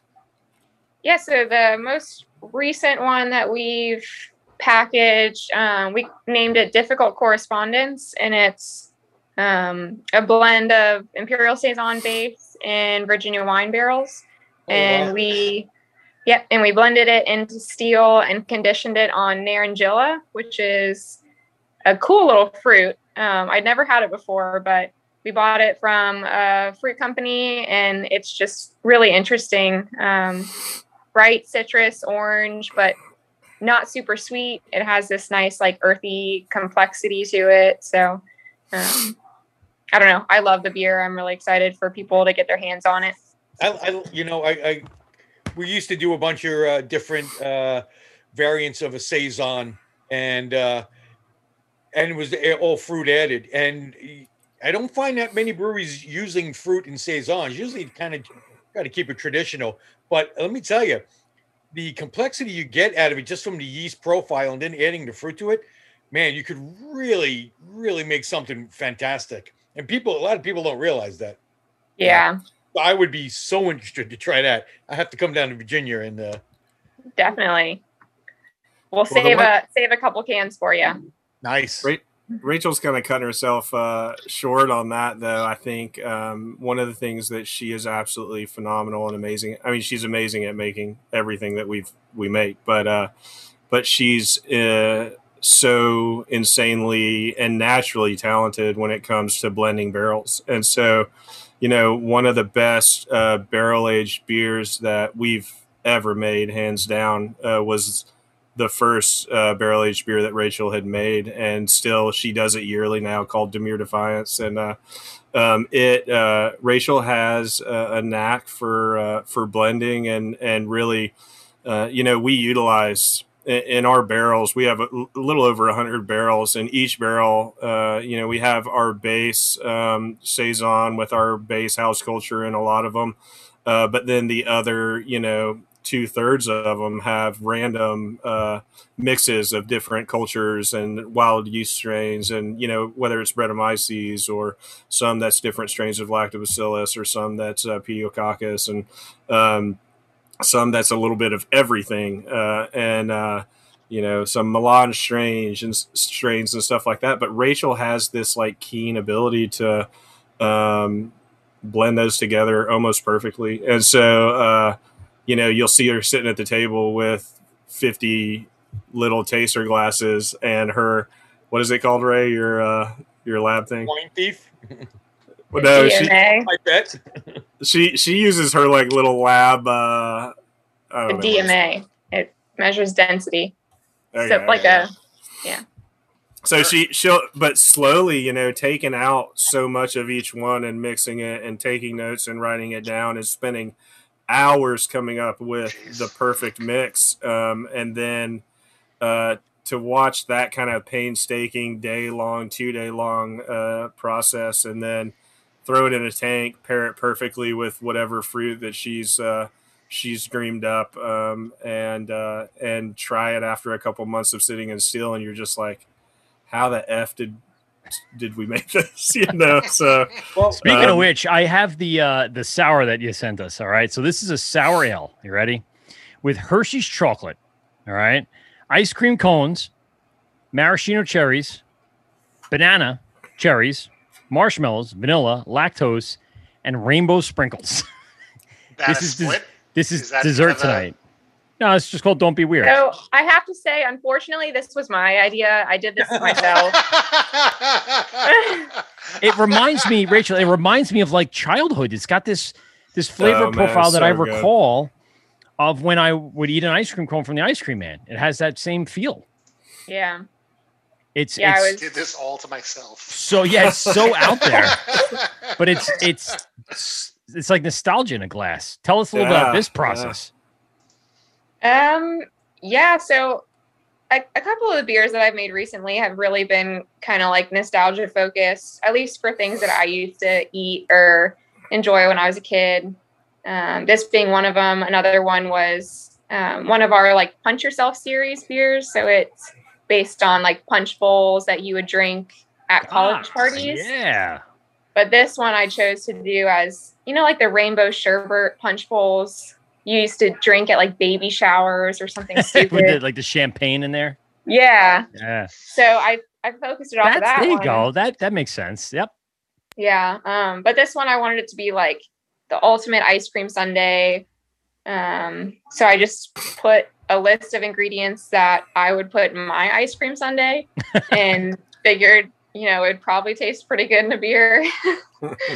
I mean, you can't go wrong with a bunch of sweet ingredients. And then there is a natural tartness from the addition of fruits when you make any other kind of food items. So the idea was to keep the beer a higher pH to keep the acidity level down. So it was more sweet, but still had a little bit of a tartness to kind of keep it balanced and approachable and not kind of overwhelmingly diabetic or, Yeah. Yeah.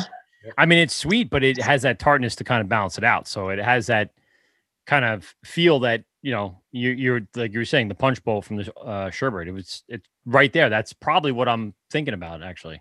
Did you use actual like rainbow sprinkles? Is that? Yes. Wow. They call them Jimmies down there, don't they?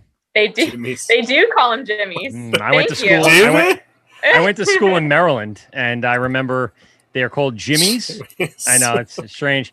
And Never then, heard of that. And then grinders instead of heroes. We call them heroes up here, but they're hoagies and Never heard of grinders. grinders. Hoagies Never and heard of grinders. Hoagies, yeah, hoagies and grinders. Yeah. Oh, isn't that like a Adam Lady Sandler? beans. That's what I was gonna say. The only reason I know about it is Adam Sandler's song. Sloppy Joe. Sloppy Joe. Yeah, Not just me. Okay, good. No, but I mean, I remember when I went down to school in Maryland, there was a lot of things that changed their name. And one of the things that really stood out was Jimmy's. And I went, Jimmy's, what is it? What's a Jimmy? Like sprinkles. I go, okay, you got it. I'll take it. Never heard that before. Yeah. Me either. See? Never. I am multicultural here in the United States. I'll tell you that for sure. Is that a thing? You're right. Yeah, it's just being American. That's my fault. Yeah, man, I don't know about that one. No, it's not a thing up here. No one calls them Jimmys up here. They just call them sprinkles. So this really has that kitchen sink element to it, though, just because the bananas are there. I can feel those. I can taste those.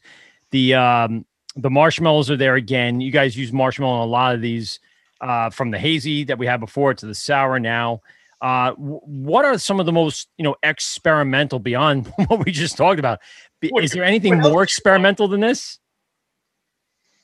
I mean, we've played around with a bunch of things in the past. I've always loved experimenting with herbs in beer. Ah, okay. So, herbs you ever and done a spices. gruit?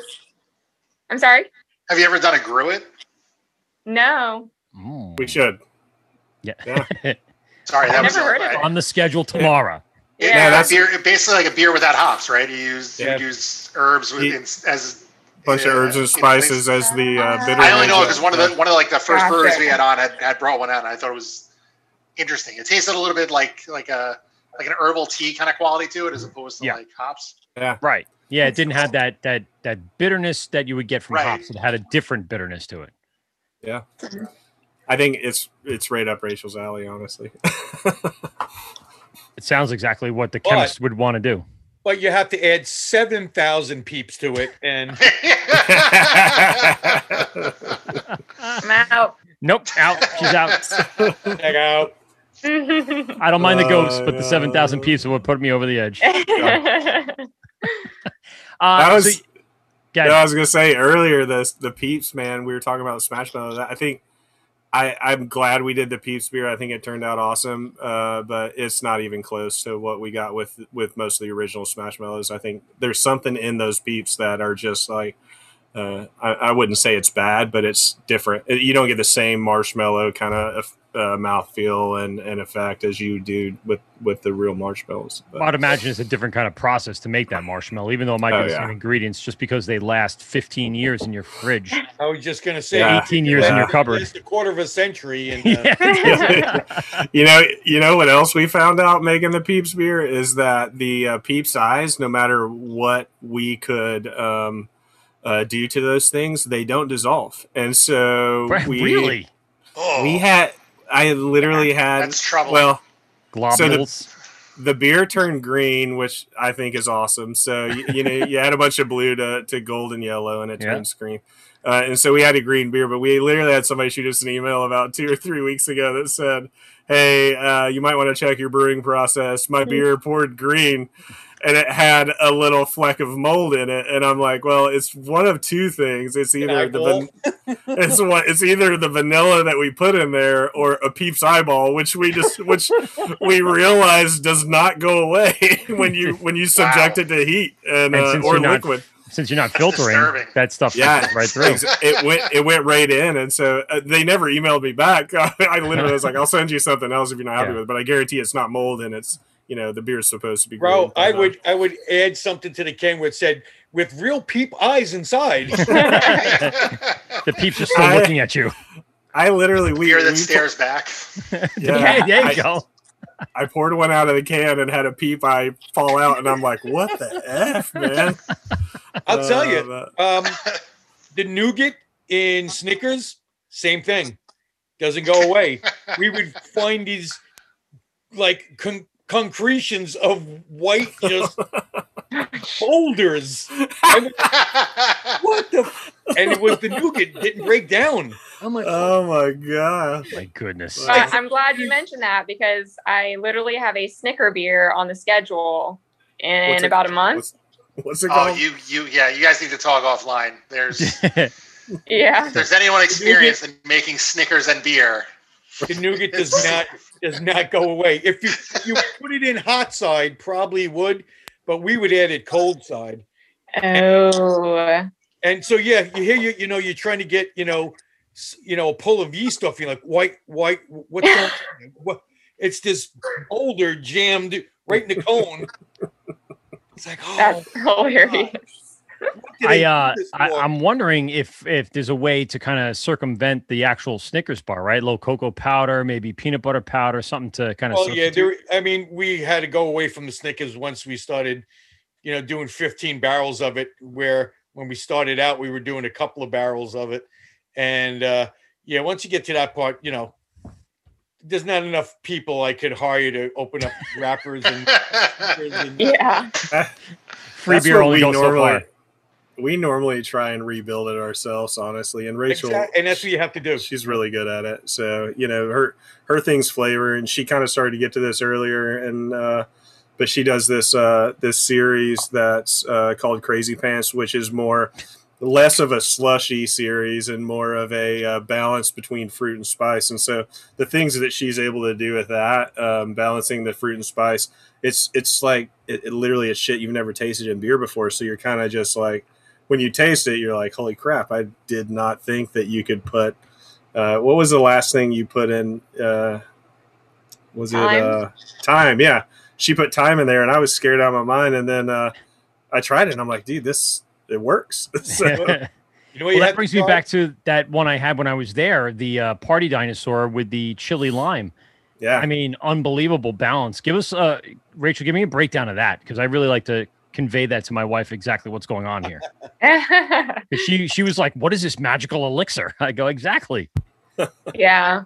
So, I don't know. I like to look at beer as like a balance of everything, and kind of seeing how each thing plays off of one another. And, most people will look at a sour and spicy kind of thing and they shy away. It's just two very extremes put together. But if you're able to balance both of those, it usually will work out. So originally the idea came from, I think it's a Mexican dish, but it's like papaya, mango, lime with chili sprinkled on it. You just eat the fruit with that little bit of spice character to it. Sounds like something that you would garnish a nice drink with, a margarita or something like that. Mm-hmm. Yeah. Yeah, so I really wanted to kind of play into that. We had made a chili beer with similar spices before. So one of them is ají panca spice, which is, it's spicy on the front end, but it doesn't last, like it doesn't linger on the back of your palate. So it's really a quick spice, kind of like wasabi or, horseradish. Is that what it's called? Yeah. like a quick spice. Yeah. And the other one was Pasilla. So we went at like a 3-to-1 ratio of those. Pasilla will last a little longer on the back of your palate. And where does that go in during the brewing process? I mean, those are, unusual ingredients. Are you playing with front end, back end, like Steve was saying before, hot end, cold end? Yeah, so we pick hot versus cold based on what we're putting in it. So things like lavender or herbs, where if you steep them, you get a lot more expression from them, we'll actually put in on the cold side so that you can kind of control how much expression you want in the beer. But we put the spice in on the cold side as well. And that's just so we can throw it in there. We can kind of circulate it and mix the spices up and see if we need to add more or less based on how it's tasting out of the tank. Almost like a double dry hop lavender. Yes. On the front and the back side. Well, I was saying this before, and I know I walked away for a minute about the barrel program. What is the things you guys have loaded up right now, ready to go? From the barrel program? Yeah. So we have a couple things that are about to go into the tanks. I usually try and go back to the barrel room about once a month and just kind of pick different barrels that I think might be ready, or I just want to taste and kind of see where they're at, because a lot of the expression from things that are inside of the barrels take time. Brett will develop, over months and months. So I just like to check in on them. And then the way that I do it personally, every brewer does it differently, but I like to pick a fruit that I want to focus the blend around. And I kind of figure out, how that fruit, like what's going to benefit that fruit the most. Is it acidity, or is that fruit going to benefit from more of a Brett Funk character? And then I'll go in the back and I'll pull certain barrels, and usually you're looking for something, a blend of acidity, funk, and body. Okay. So you want to pick certain barrels. Like we have some that don't have any Brett in them at all, so they're very acidic. Their pH is down at like 2.9 to 3.1. It's very tart. And then we have some that are just Brett, so they're just barnyard funky. Some of them have a little bit more of the fruity characters from Brett. But you're essentially, I just go back there. I pick barrels that I think might be ready. I pull samples from each one of them. And then I taste everyone individually. How many barrels roughly do you guys have about right now? We have about 90, I think it is. Where were those? Are they stuck behind closed doors? They're in the back room. Ah, yeah. See, I didn't get to see those. I did the full tour. Yeah, I did. Well, it was very early, and it was only, I think, the bartender and we were talking about Bethany there, but she was too busy scraping every single vanilla bean out of the vanilla bean pods. When you walk around to the brewery to go to the bathroom, you kind of do like a quick tour of the tank area, and then you go to the bathroom. By the way, and I don't say this often, nice bathrooms. I mean, nice modernized bathrooms. I like it.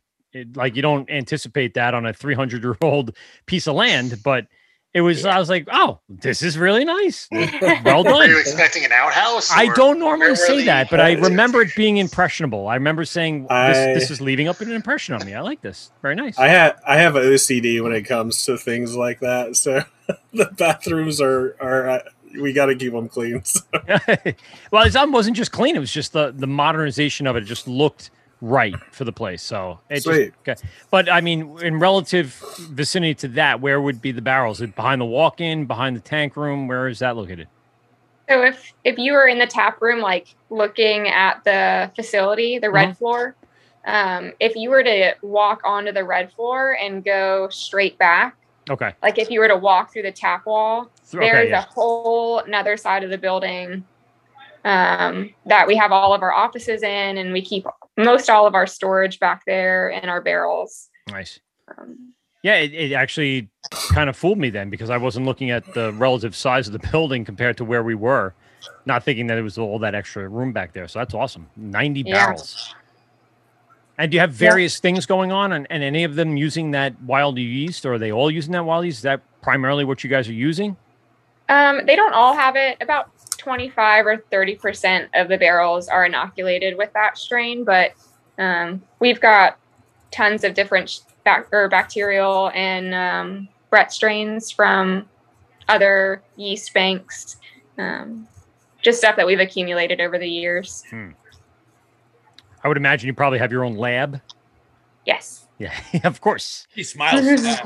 Yes, I do. Doesn't everybody? No, Peter, not everybody does. No. Rachel, we're going to give you a lab, but Yeah. I have to open packages of Peeps every so often. They roped me in with the Comes lab, with a and then cost. a year later, they were like, "All right." Oh, Yeah. I'm gonna By the show way, you. the lab is for opening peeps. Yeah. Yeah. The peep room. This is yours. Well, one of my favorite pictures of Rachel when she started was when I gave her lab equipment that she had been wanting.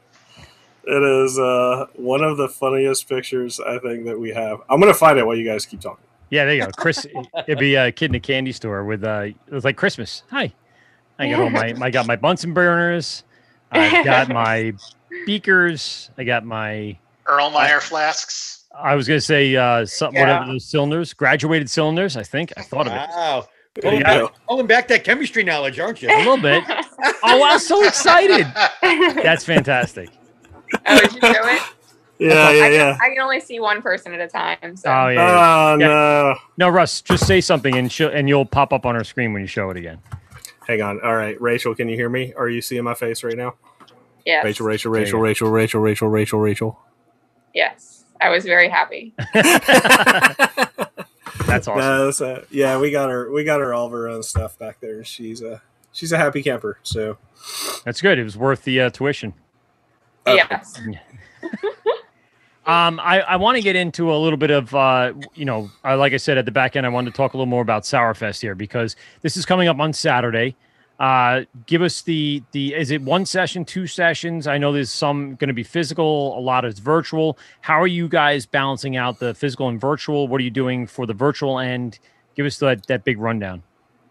Well, so you'll probably be surprised to know that we're still scrambling to figure out a lot of this, but which is why I'm still here at 8 or whatever, 9:45. No, so originally it started as the online thing, and then when it opened up, it was like, let's see how we can tie these together. So we have a lot of stuff planned. With FML last year, we took more of an educational approach at let's educate people about the scene and about beers and what's going on in the scene and women in the scene and, different types of adjuncts that are being used, stuff like that. And then this time around, honestly, my goal was kind of just let's do entertainment stuff. So we had all these really, really big plans, but then when it opened up to the physical fest, we've got my teams kind of go in two different directions at the same time. And so we have some stuff planned. Rachel and I and a couple of the other managers went to Tennessee and made knives with one of the Forged in Fire judges a couple weeks ago. So that was a lot of fun. And we all did that, learned how to do that, and have some pretty cool video from that. So we're going to be showing that. We did some glass blowing with Pretentious Glass Co., who owns Pretentious Beer Co. in Knoxville. Yes. And so did some stuff with them we're going to be showing.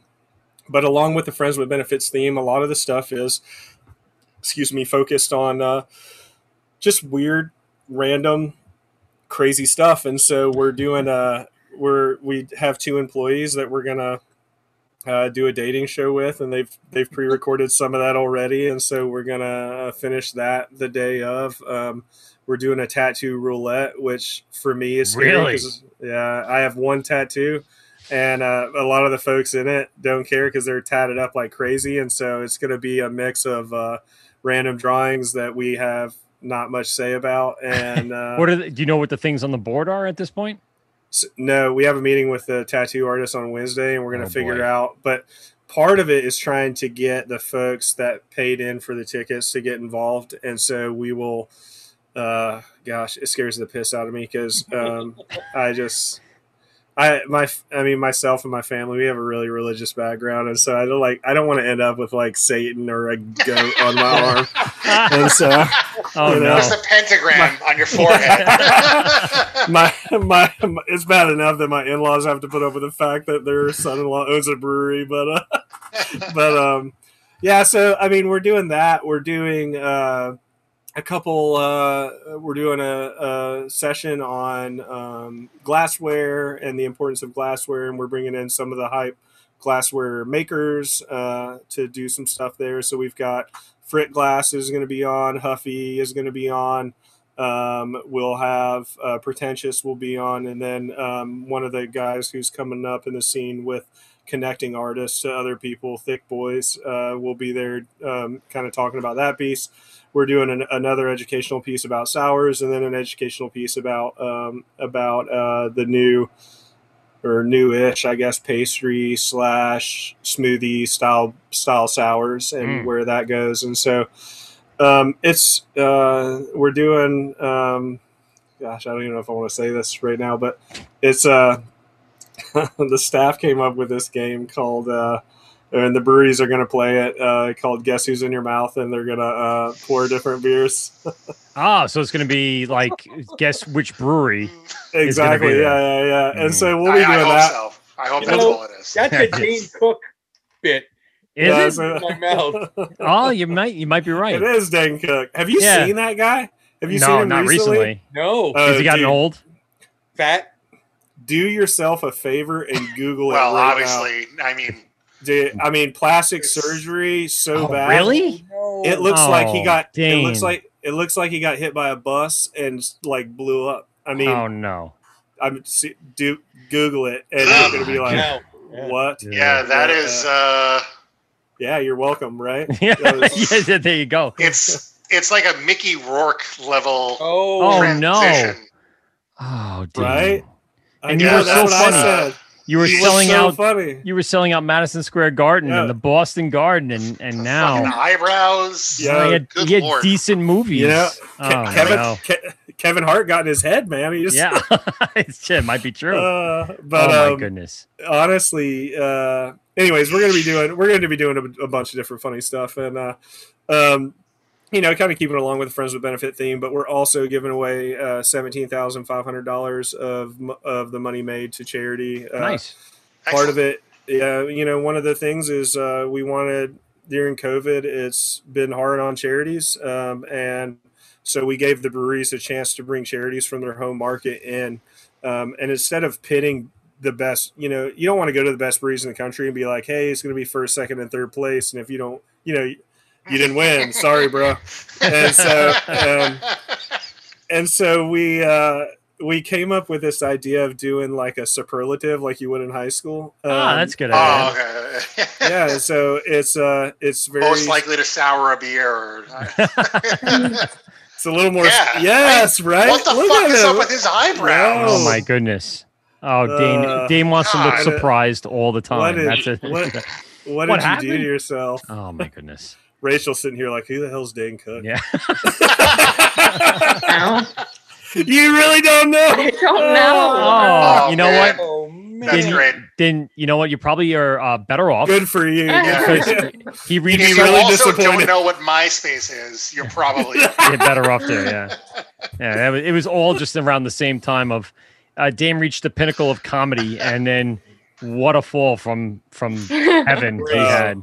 Yo, my goodness, no one Didn't kind his of brother reached that steal, level. like, millions and millions Yes. of dollars from him too. Yeah. God. Yeah. He was an idiot and left his brother in charge of his finances, and never even questioned like, oh, where's the $50 million that was in my bank account? Oh yeah, that's right, it's gone. And his brother had like some severe gambling issues and oh my gosh, getting into debt issues and stuff like that. Oh, what a mess! What a mess that whole story is. Horrible. Right, you're better off for not knowing what. Yeah, you know like what? before, Yeah, so.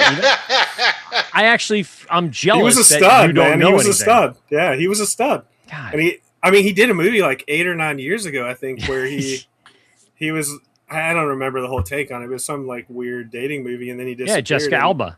Yeah, Right. and then and then one day I googled to see what he was up to, and found pictures of him looking like somebody punched him in the face with a bag of rocks. Goodness. And he did Employee of the Month, which I thought was pretty good. Yes, That great wasn't so movie. bad. There was a Amazing couple of movie. good movies that he did, and Oh, then I've and then seen was that it. movie. Yeah, the You main know character who of he is. Employee of the Month. Yeah. He's Like, great. based in Costco or Yes. Sam's Yes. Club or whatever. Yeah. Yeah. Exactly. That was pretty good. I mean, that was a mainstream movie, and then fall from grace, unfortunately. Right. Yeah, poor guy. Well, anyways, the superlatives are a little more scandalous in nature, sticking with kind of the theme of the fest. I thought you quit on me there, Ray. Yeah. Well, I'm trying to turn it down a little Well, bit. when she's on her phone because the audio didn't work at the beginning, and so every time she gets a text or something, she wants to reply. Yeah. It actually mutes out the video. Well, so we have these 10 superlatives. 5 will be voted on for the online fest. 5 will be voted on here for the physical fest by folks that pay for each of those different options. And the first place for each one will get $1,000 to their charity back home. The second place will get $500, and third place will get $250. And you know, it literally is stuff like most likely to explode in your face. 450 North wins. Done. I mean, they won already. So when my wife ordered the beer from him, you know, I was like texting him. I was like, "Hey, I just need to know for her, you know, comfort. Like, will these explode?" And they're like, "Oh yeah." They're not shying away. No, God. I don't know if they're letting people know this yet, so this might be a first. But they're buying a pasteurizer. They told me that the other day. So hey, look at that. prepare All right. yourselves because for full nationwide distribution. Yeah, man. Yeah. They've gotten so much online hype, though, at this point. They have to. If they want to strike now, because that's the only way they're going to kind of make their way through here. Supposedly, ISIS was buying a whole bunch from them to just roadside bomb. just everyone's. I've been raspberryized again. My slushy. Just got Terrible. I mean, the whole hype around that. And listen, I'm sure, and I've never had one of their beers because they're not distributed here. But the only thing I know about them besides their taste is going to be the fact that they explode. They gotta fix that, and the only way to do that is to get it out there and to prove that they can produce a good product. Yeah, I mean, it's so when we had our beers explode, the Caterpillar beer, man, there was so much hype around that beer, and we had distributors that understood that side of it, and they were like, "We don't give a damn. Send it to us. We want it. We'll educate the consumer." And I'm like, "All right, yeah, if you want to buy, 2 pallets of exploding beer, I'm totally not going to argue with that." Because we had distributors sending them back, and I'm like, I'll give them to you. And so we sold them to some really really cool accounts, up in the Northeast, your all's way, throughout Maryland, Delaware, and on up. And so, but then we also had accounts that were like, "Screw this, we're not," Yeah, they're blowing up all over people's shelves. So right, they know the deal. But yeah, they're investing in a pasteurizer, and so pretty soon you will see them extremely soon. That'd be fun to taste the slushy XXL or whatever they call them, the most pineapple Slurpee, which I've noticed they've gotten away from using some of those kind of close to brand names of certain things that are out there. They've kind of gone their own way. They made their mark, and then now they're doing their own thing. So it's good to. Well, I think they're expanding out. The more they expand outside their backyard, I think that's something you got to take into account. So yeah. The further they get, the more they have to be careful on what they're doing there. Yeah. So, I mean, everybody pushes the limits, and knock on wood, we haven't received anything yet. We're pretty careful about some of the stuff we do, or most of the stuff we do. But yeah. It's I don't even remember how do we get it? Oh, the superlatives. Yes. I want to give you an opportunity to promote the festival coming up on Saturday. Give us the big plug for that. Are there still tickets available? There are tickets available. VIP is sold out. Okay. And honestly, I don't know if folks haven't seen the list for this fest. They need to go look at it. It literally is, people ask me, they're like, "How'd you pick this list?" And I was like, "Well, I went through my Instagram and I hit up everybody. I hit up everybody that I follow because I've had their beers and I appreciate them and I like them a lot." And, we've had there's a couple new cats to the scene that have reached out, and or that, I was on a podcast a couple of weeks ago with Chris. What's Chris's last name? 2 seconds and I'll tell you. What was the show title? You remember? Oh gosh, he's gonna kill me when he sees this. Well, don't forget about the Wort, WORT with Mike, Pete, and Steve for the next podcast you're on. Yeah, you had to put me on the spot. I was trying to beat it too before you did that. So, anyways, close. Well, Chris, it's like Uncapped, I think is what it is. Okay, all right. Uncapped, is that Sure. right? Uncapped. Sounds about right. He's awesome dude, man. And he was like, hey, you don't have much PA representation. That's where I'm at. Let me hook you up with some of the dudes out here. And so he hooked us up with Fourscore, who I've talked to, and really cool dude. We're stoked about bringing him out.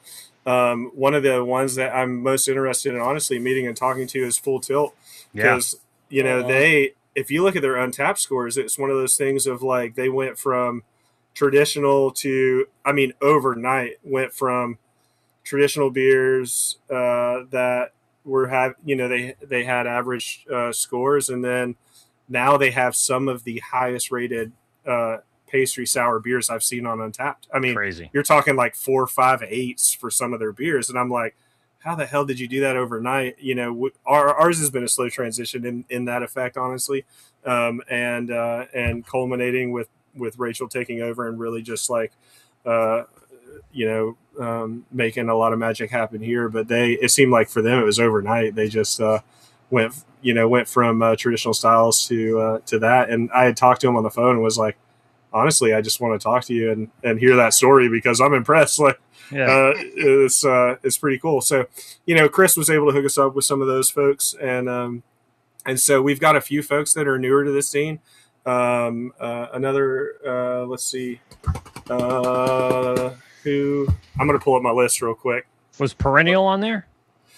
Perennial is on there, which we did a collab with them at one point. We're looking to try and get in there again and do another one with them.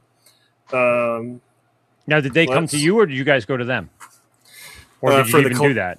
For the collab? Yeah.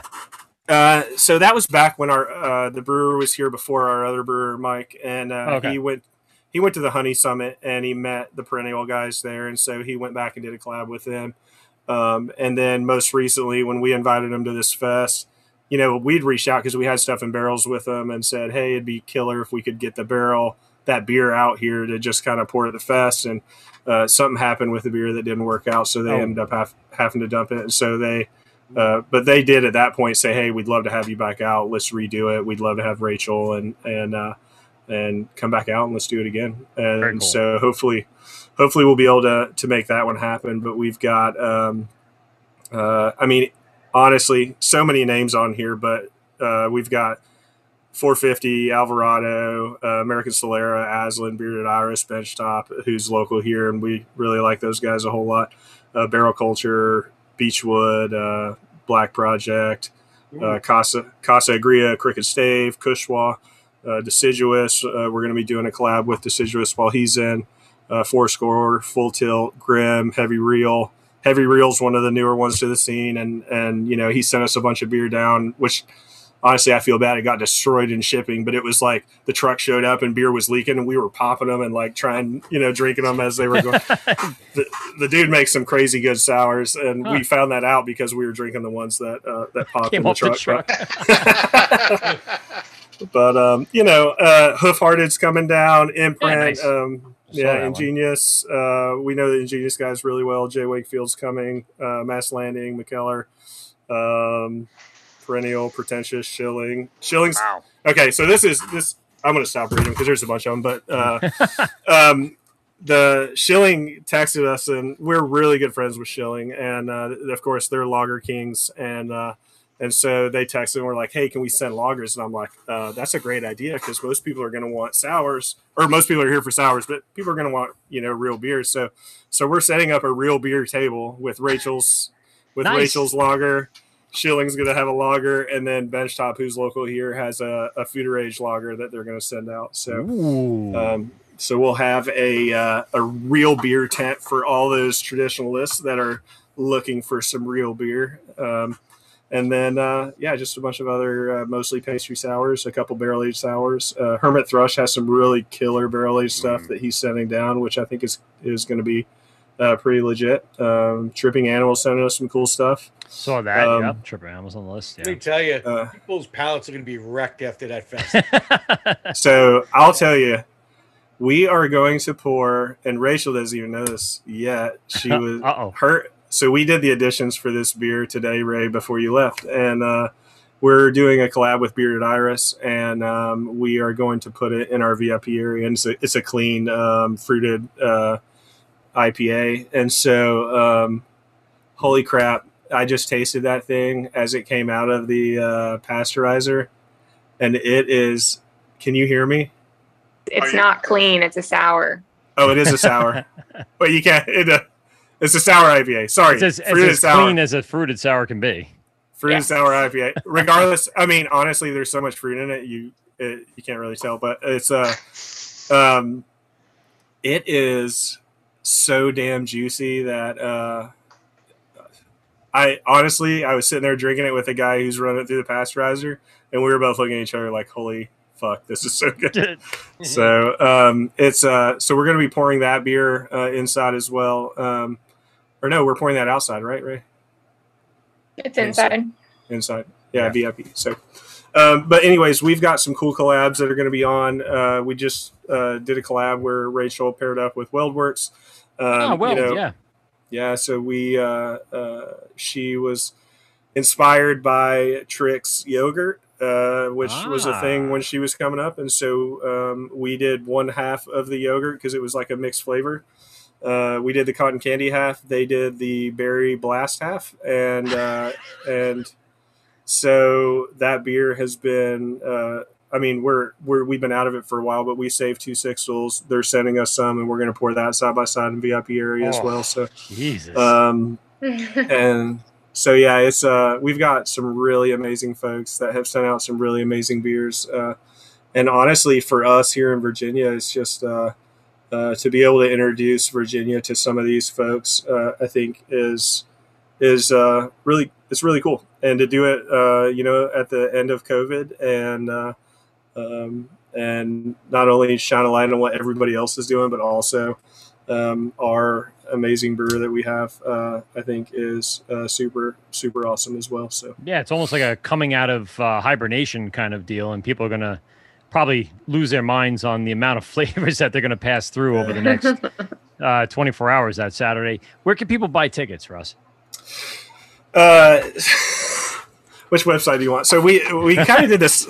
We did this clickbait website that's kind of funny, and so it's easiest to remember. But it's stayjuicybro.com, and we've been putting it on random signs and on the back of people's cars and shit like that. And so just so people will go to it not knowing what it is. But if you go to stayjuicybro.com, you can get your tickets there. Is it a link through the Instagram or social media or anything like that? I think it is on our Instagram. If you go to our Instagram, you go to the profile, it will have the link there. But it's either fwbsourfest.com or stayjuicybro.com, whatever you want to do. But I've told everybody this is a fest that if we weren't doing it, I would travel 6 hours for this thing. So it's I definitely think it's going to be worth it. Everybody's bringing at least 2 different beers. Some of them have 4 different beers, and so it'll be limited release of a lot of different things, and it will be well worth the time and the cash to come in and try these things out. So, and with the warmer weather coming up and everything opening up, now's the time to strike fast before some of these festivals really start to get ridiculous, like AC Beer Fest down June 4th and 5th that we'll be broadcasting live from.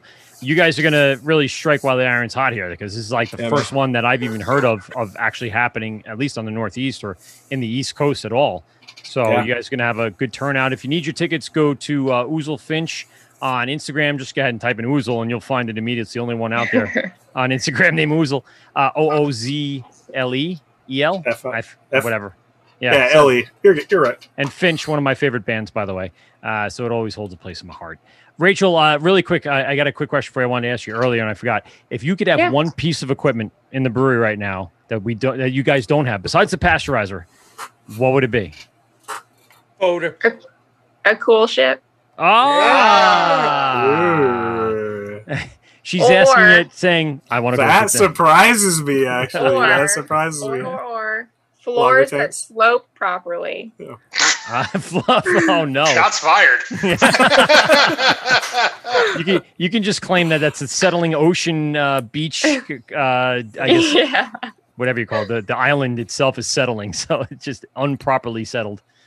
No, definitely a cool ship. I think that would be awesome. Yeah. I paid for slope floors. You're probably just going to get a lot of squeegee. That might be. You could blame your contractor, Russ. Yeah, it's true. No, honestly, Foeder Crafters of America, they have like a solid wood cool ship that they make. Holy shit! Have you seen it? Jeez. You gotta go on their Instagram and look at it. But that we're thing following is, them, but I don't travel to it specifically, so now I will. Dude, they posted it about 6 months ago, and my comments on there is like must have. That's what I want. So. Followed up by Rachel's comments of must have, want have. Yeah. She said cool shit. Like that's not what I expected. So honestly, that makes me really happy. There you go. I expected lagering tanks is what I expected. Well, that too, but that's a side of lagering with a main course of cool ship. Rachel, Russ, you guys have been awesome, man. I really appreciate you guys' time spending with us. Best of luck on the festival coming up on Saturday. Go to, again, Oozlefinch on Instagram, Facebook, Twitter, anything that you can find. And buy your tickets for Sourfest. There's probably only a few left. And as soon as people get the word that this is actually happening and that, everything's opening up, I guarantee you're going to have a flood of people in the next few days, buying up the rest of those tickets that are available.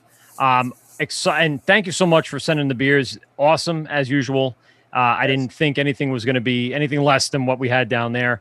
And definitely when you're in the Virginia area, if you're in our local area and you're hearing the podcast tonight, get down there. If you're down in Williamsburg, make the 25-minute trip, I guess, down there and go right to Fort Monroe, put it into the Waze and find Oozlefinch. You can't miss it. It's the only place that's actually open on the island besides an army barrack. So check them out. Oozlefinch Beers and Blending. Thanks, guys, very much for joining us. Thank you so much. Thank you. Guys, thank you. This is The Wort with Mike, Pete, and Steve. GovsRadio.com. Check out the podcast. Probably going to be up tomorrow on Spotify, on iTunes, and, of course, with our boys at the Hopped Up Network. We're going to be live on June 4th and June 5th at the AC Beer Fest. You will not hear us live in studio or live either on a Zoom until June 28th. So we're going to shoot that whole weekend. We're going to air it that following. Oh, there you go. Happy birthday. Right. And we will we'll see you guys very, very soon. And again, if you guys are in the Northeast area, get your tickets for AC Beer Fest at AC Beer Fest on Instagram and Twitter. And thanks to all our sponsors tonight. Pete, I'm sorry, we'll start with Steve. Steve, what do you got for us tonight? Well, if you're at a brewery in Virginia and you hear what sounds like somebody's uncle having a seizure, that's just a pig waiting to go home. That's Oozlefinch. Go grab a sour. Peter? Don't forget to have your pet spayed or neutered, especially that's right. the pig. Yeah, get the pig spayed or neutered. This is The Wort with Mike, Pete, and Steve. GovsRadio.com. We out. Well, that's 2 hours of your life that you'll never get back. Are you kidding me? Please hang up and try again.